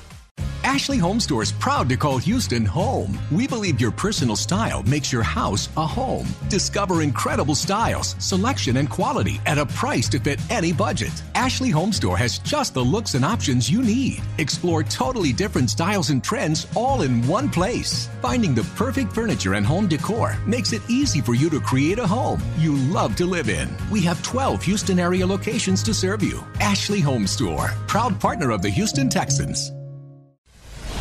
This is Texans Radio. The Ravens blew up the Browns. One-hand catch for the touchdown. 38-6. And the scariest part? They've added more weapons. What a great day for Ravens rookies. On both sides of the ball. Patrick Queen on defense, Dobbins on offense. Their first 2 draft picks accounted for 8 tackles, a forced fumble, and a sack, along with 2 TDs. Touchdown, J.K. Dobbins. The Ravens are coming in hot. And we'll tell you what you need to know all week long. Insider access. Exclusive content. Sports Radio 610. The Texans play here. Did you know Geico's now offering an extra 15% credit on car and motorcycle policies? That's 15% on top of what Geico could already save you. So what are you waiting for? Your teenager to help around the house? Okay, Mom, I emptied the dishwasher, vacuumed the basement, and folded the sheets out of the dryer. Wait, what? Oh, and next, I'm going to clean Mitten's litter box. Are we in some kind of prank show or something? That's a camera, isn't it? There's never been a better time to switch to Geico. Save an extra 15% when you switch by October 7th. Limitations apply. Visit geico.com for details. Hi, I'm Tito Beverage, founder and master distiller at Tito's Handmade Vodka. In 1997, we became the first micro distillery in the state of Texas, and we're still making the same smooth stuff after all these years. We're still cooking in a pot still, working with our dogs by our sides, having fun and tasting batches, and I'm still wearing the same hat, even after all these years. Head over to Tito'sVodka.com to learn more about what else we're doing the same. Cheers. 80 proof Tito's Handmade Vodka, distilled and bottled in Austin, Texas. Tito'sVodka.com. Crafted to be savored responsibly. Saltgrass Steakhouse is the place for a great steak. Why? Because they only serve the best certified Angus beef. A Saltgrass steak is unmatched, unrivaled, and unbeatable when it comes to flavor.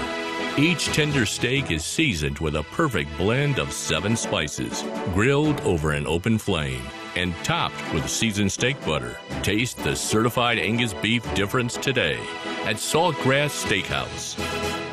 Houston Texans Lux is the only membership that gives you unprecedented access to Texans events and connections to the top business professionals in Houston. If suites become available for the 2020 season, be the first to know and sign up for the waitlist at HoustonTexans.com/suites. In this uncertain environment, you can count on Houston Texans Lux to work for you. Contact us today for more information on Lux memberships. Visit HoustonTexans.com/suites or call 832-667-2299.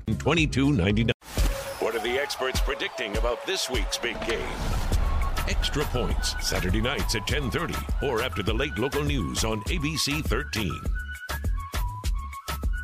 We got one final segment of this Wednesday edition of Texans All Access. I'm your host, John Harris, football analyst, sideline reporter, and one half of the In the Lab podcast crew. My partner, Drew Doherty, and I sit down each and every week, and we like to look back, give cream of the crop from the previous week's game, and then we'd like to look ahead to what has to happen in the following week game. So we look back, we look ahead, we do a lot of that. Here's our In the Lab podcast this week, looking back a little bit at Chiefs, but looking a lot ahead to the Ravens. Here's the table of contents for today. We're pretty much casting that abomination on Thursday night aside, although we will give out a little cream of the crop, individual award to one player each, although we're moving forward. We'll have one non-negotiable must-have this Sunday at 3:25 against the Ravens. The Texans must have this. It's not negotiable. This happens or not. And it can't be go to score more points than the other team. I know there's I've got mine. Bunch of Twitter smart Alex out there. We're also going to do one little memory from the 2014 game here against the Ravens. That's the last time Baltimore was in Houston for a game. But let's start with the cream of the cropper. The cream of the crop. Get it out of the way. I'm wrestling it away from you first. I'm taking David Johnson. There was a lot of wonder. Hey, this guy's looked good in training camp. He looked good in August, but let's just see how it happens or how he looks come game time when he's getting hit. And he looked like the real deal. He looked like everything you said that first day of camp to me, to Mark, to DP, when we were talking in private, and he was very, very impressive. He said yesterday on Monday that he left some yards on the field, though, which, that's pretty darn impressive. 11 carries, 77 yards, and he caught the 3 passes for 30 yards and change. He didn't get that many chances just because the offense wasn't out on the field as much, but he's going to be out on the field, and the offense is going to be out on the field. It's like you said, he will move the chains in many different ways. Yeah, he's impressive. And the one thing that stood out to me as I watched was his vision. What he sees and who he sees is pretty impressive to know also where to look. There was one run, I think it was in the second half, and he went off to the left and darted to the left. And as he went through the hole, he knew what the coverage was. So he knew that, it's cover 2. So he knew there was a cover 2 corner outside. And he knew he was going outside. So he knew to get his eyes out there. Is that guy still out there? Is that guy being blocked? Saw he was being blocked, darted then up the field, knowing that corner was going to come in and cut him down or knock the ball loose or whatever the case might be. He knew where he was. He was cognizant of everybody on the field. I was really impressed with him. He had only 14 touches. I think that number will go up slowly but surely. I think it's like everything else in this 2020 season, kind of ramping it up. 11 carries, 3 catches, 14 touches. I think he'll get more as time wears on. I think he was really, really good. I'm going to go for mine, Drew, on the defensive side, and I'm going to say Eric Murray. I think Eric Murray played a significant role for this team on Thursday. The touchdown catch that was overturned on the first drive for the Chiefs, Eric Murray, going back and watching that play again. I mean, I saw it happen live, but going back and watching the play. Yeah, but the thing is, Drew, I'm telling you, other safeties the Texans have had in the past would not have been in that position, because what happened was they were sending Tyreek and Demarcus Robinson, and so Murray was kind of supposed to stay over all of that.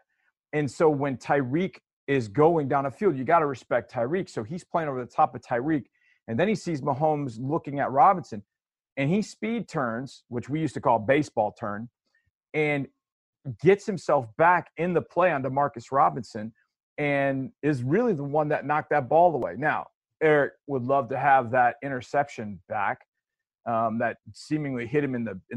It looked like hit him in the shoulder pads. Kind of sounded like the helmet. It was just like this huge thud. Could have changed the entire complexion of the game. Yeah, I mean, but kind of in the early middle part of that first long touchdown drive. Oh, yeah, that would have been nice, but he was unable to hang on to that one. But I just like the way he played. He tackled pretty well in space. I think Eric Murray on the defensive side of the ball did some really nice things. I was very, very pleased with what he brought to them.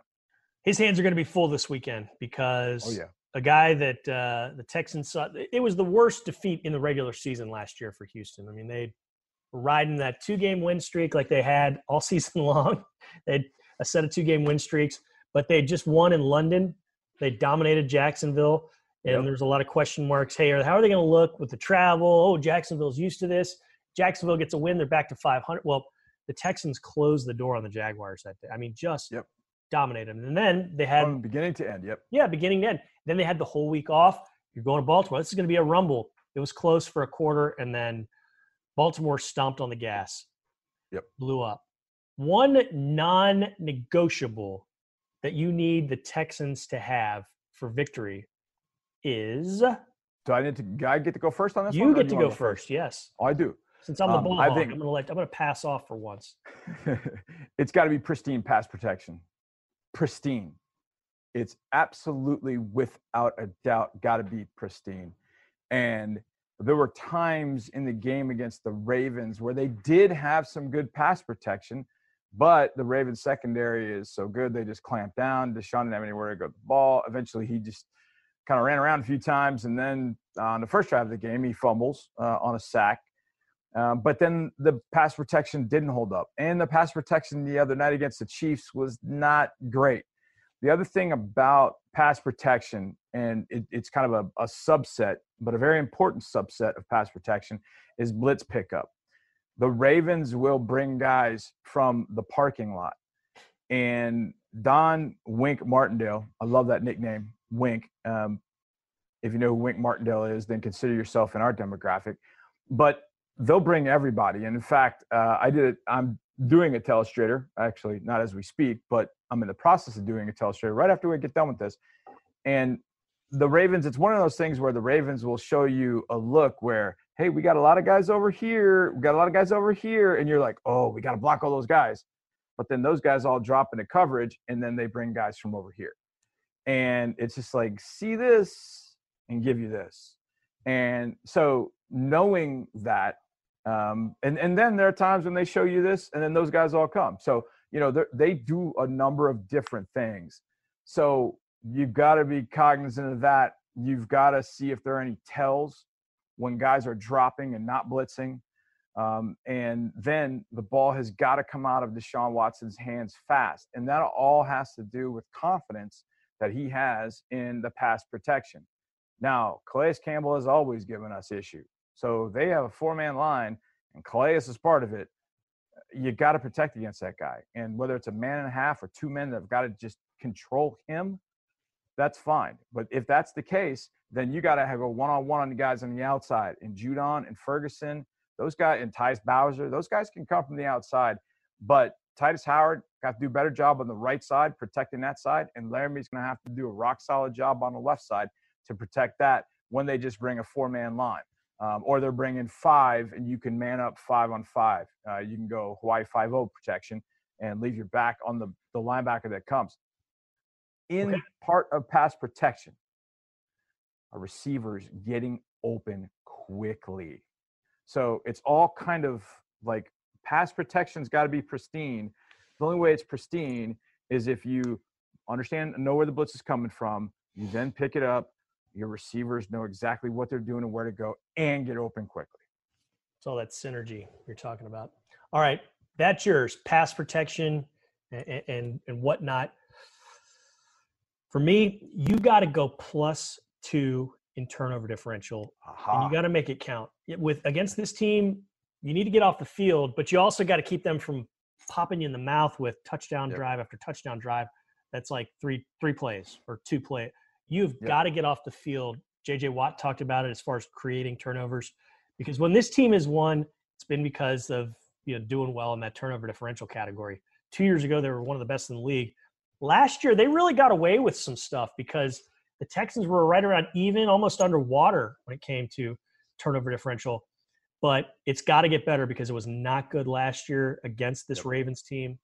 You got to come up with a fumble or a pick and make things really, really tough on them, put the pressure on them, because we've seen they only lost 3 times all of last year if you include the playoffs.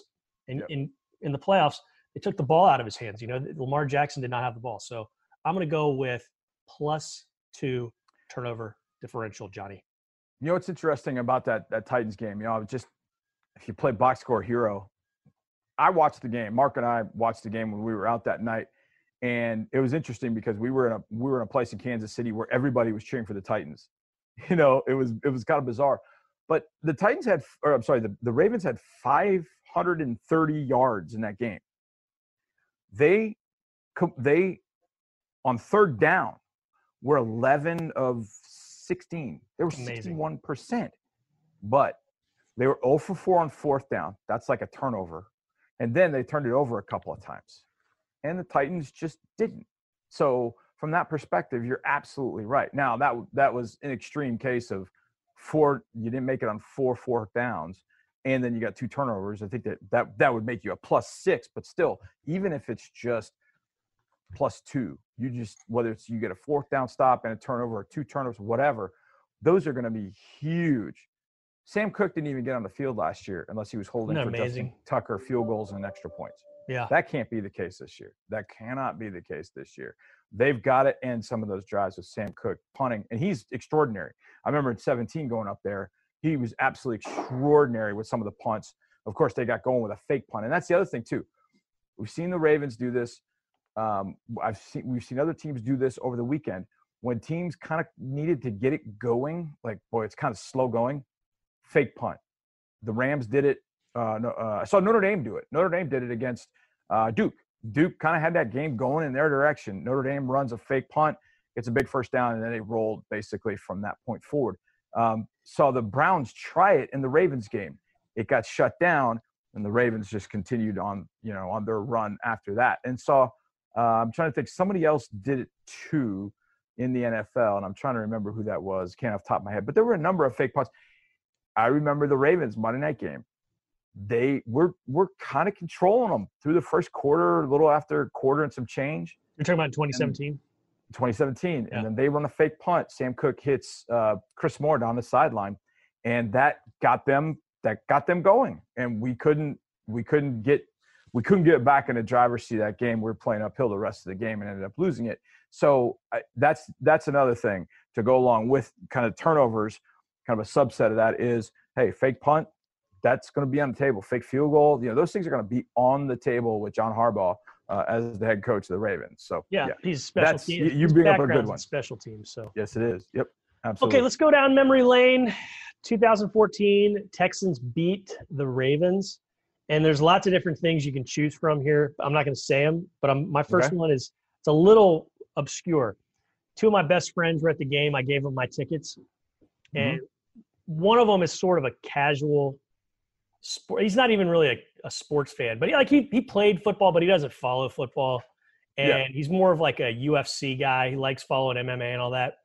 But he texted me in game when the Ravens handed the ball off to Justin Forsett, he was the NFL rushing king that year, and the most yards on the ground that year. They handed him the ball. J.J. Watt cut through and basically pulled him back. And my friend said, that was amazing. I mean, that guy's not big, but he totally suplexed him. I mean, he's an NFL player, and he basically suplexed him. And I was like, that's funny. Yeah, that's J.J. Watt. And that was the year J.J. Watt was, I mean, a fireball. He's been great his whole career.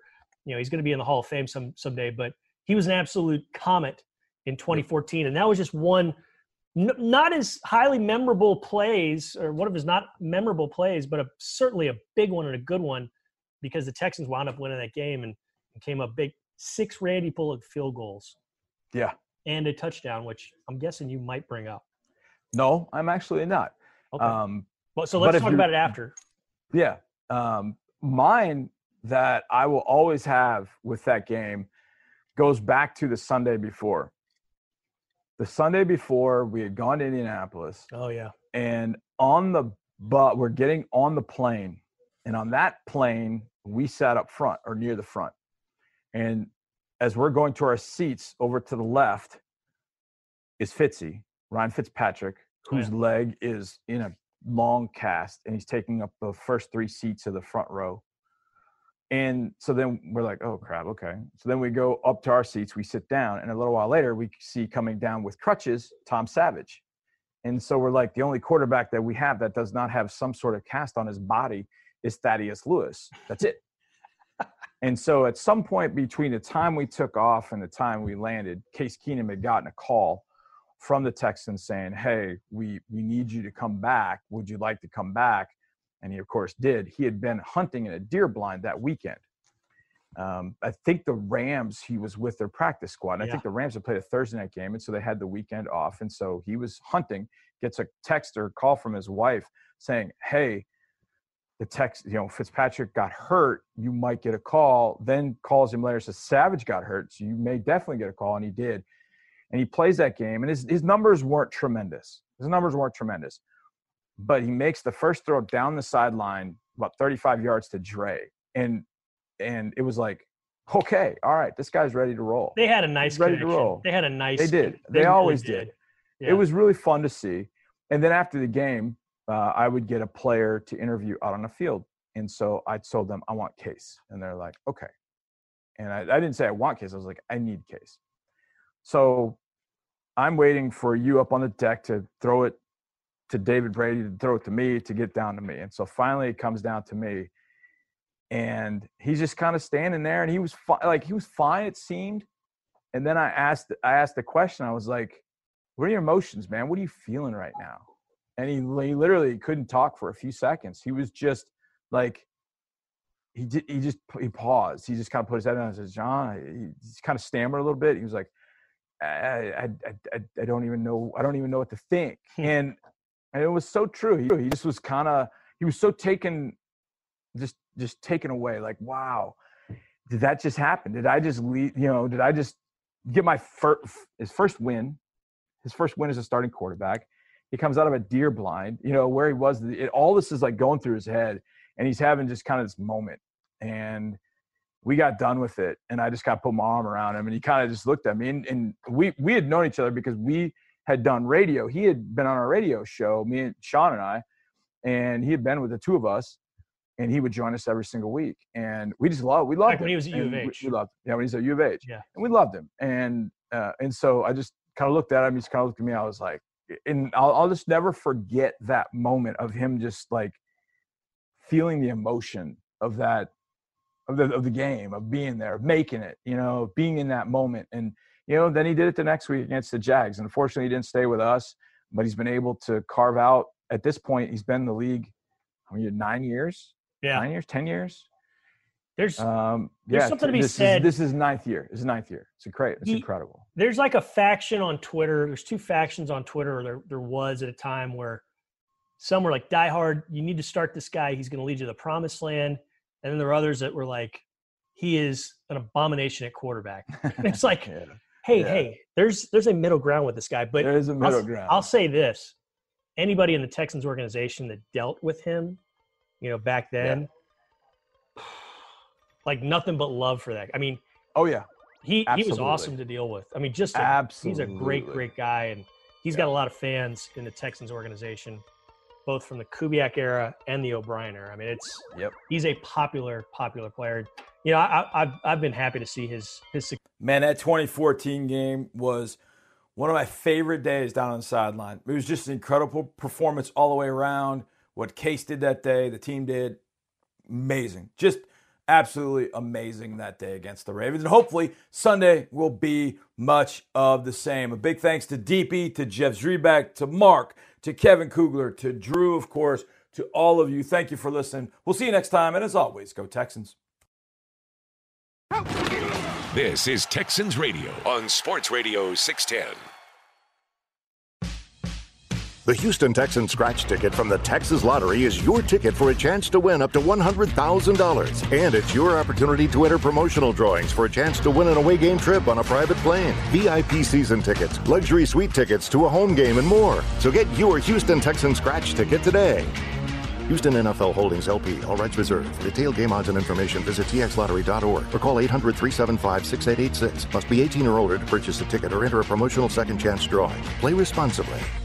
Hey parents and teachers, we know teaching kids at home can be hard, and teaching math can be even harder. Well, Schlumberger and the Houston Texans are here to make math fun with the Texans Stats Challenge. Get your student in the game with worksheets, videos, tips, and more to make math fun using the game of football, all for free. The Stats Challenge, presented by Schlumberger, is designed for 6th grade students and covers a variety of math topics. Find the Stats Challenge and other great resources as we continue to huddle at home at HoustonTexans.com/community. Modern modernization today has the products you need to modernize your workplace, like Wi-Fi booster crystals. Let their metaphysical powers enhance connectivity and spiritually awaken your Internet of Things. At CDW, we get crystals won't modernize your network. You need Cisco Catalyst access points that are Wi-Fi 6 compatible and can help you improve reliability, increase capacity, and reduce latency. Cisco and IT orchestration by CDW. People who get it. Find out more at cdw.com/Cisco. At NFL Network, we're here for Thursday and the Battle of the Buckeye State. I woke up feeling dangerous. We're here for number one pick against number one pick. For AJ and OBJ. How good is that? For warp speed and sheer power. Caught by Lynn. What a catch. For an old rivalry in a new era. We're here for Thursday. Bengals, Browns, Thursday Night Football. Thursday at 8, only on NFL Network. Wildcat Golf Club is Houston's premier 36-hole golf facility, featuring the Lakes Course and the Highlands Course, located just minutes south of NRG Stadium. We're now offering a new and improved player development program, including unlimited range balls for less than $70 a month and 50% green fees after 4 p.m. Players hit off the mats Monday through Wednesday and off the grass Thursday through Sunday. Sign up for this program today at the Wildcat Pro Shop and mention Texans Radio, and we'll add an additional 2 free golf passes. Ronnie Flatten, CTO and owner of CT Integrations, and this is our story. The business was great, and we were in a growth mode. When the pandemic hit, we had a lot of uncertainty, but with Amagee's support, we were able to get through it. Being able to help somebody come out of a crisis is truly gratifying. 15 jobs saved with their families, and that impacts a whole lot of people. Amagee Bank, a division of Zions Bank Corporation, N.A., member FDIC, official business bank of the Houston Texans. Texans fans, if your head's in the game, you're not thinking of hunger. But keep an eye on that scoreboard, because if your team scores 2 touchdowns at this week's game, touchdown! You'll score a free Jumbo Jack at Jack in the Box when you purchase a large drink. Stop by a participating Jack in the Box location the day after the game to get your touchdown celebration meal on. Touchdown! Now, how's that for some extra points? The Houston Texans are proud to partner with Kroger and the Houston Food Bank to tackle hunger in Houston. Huddle Against Hunger, presented by Kroger, is a free, downloadable curriculum that includes activities designed to teach empathy and understanding around hunger in elementary, middle, and high school students, parents, and teachers. Join the huddle now by visiting HoustonTexans.com/huddle against hunger.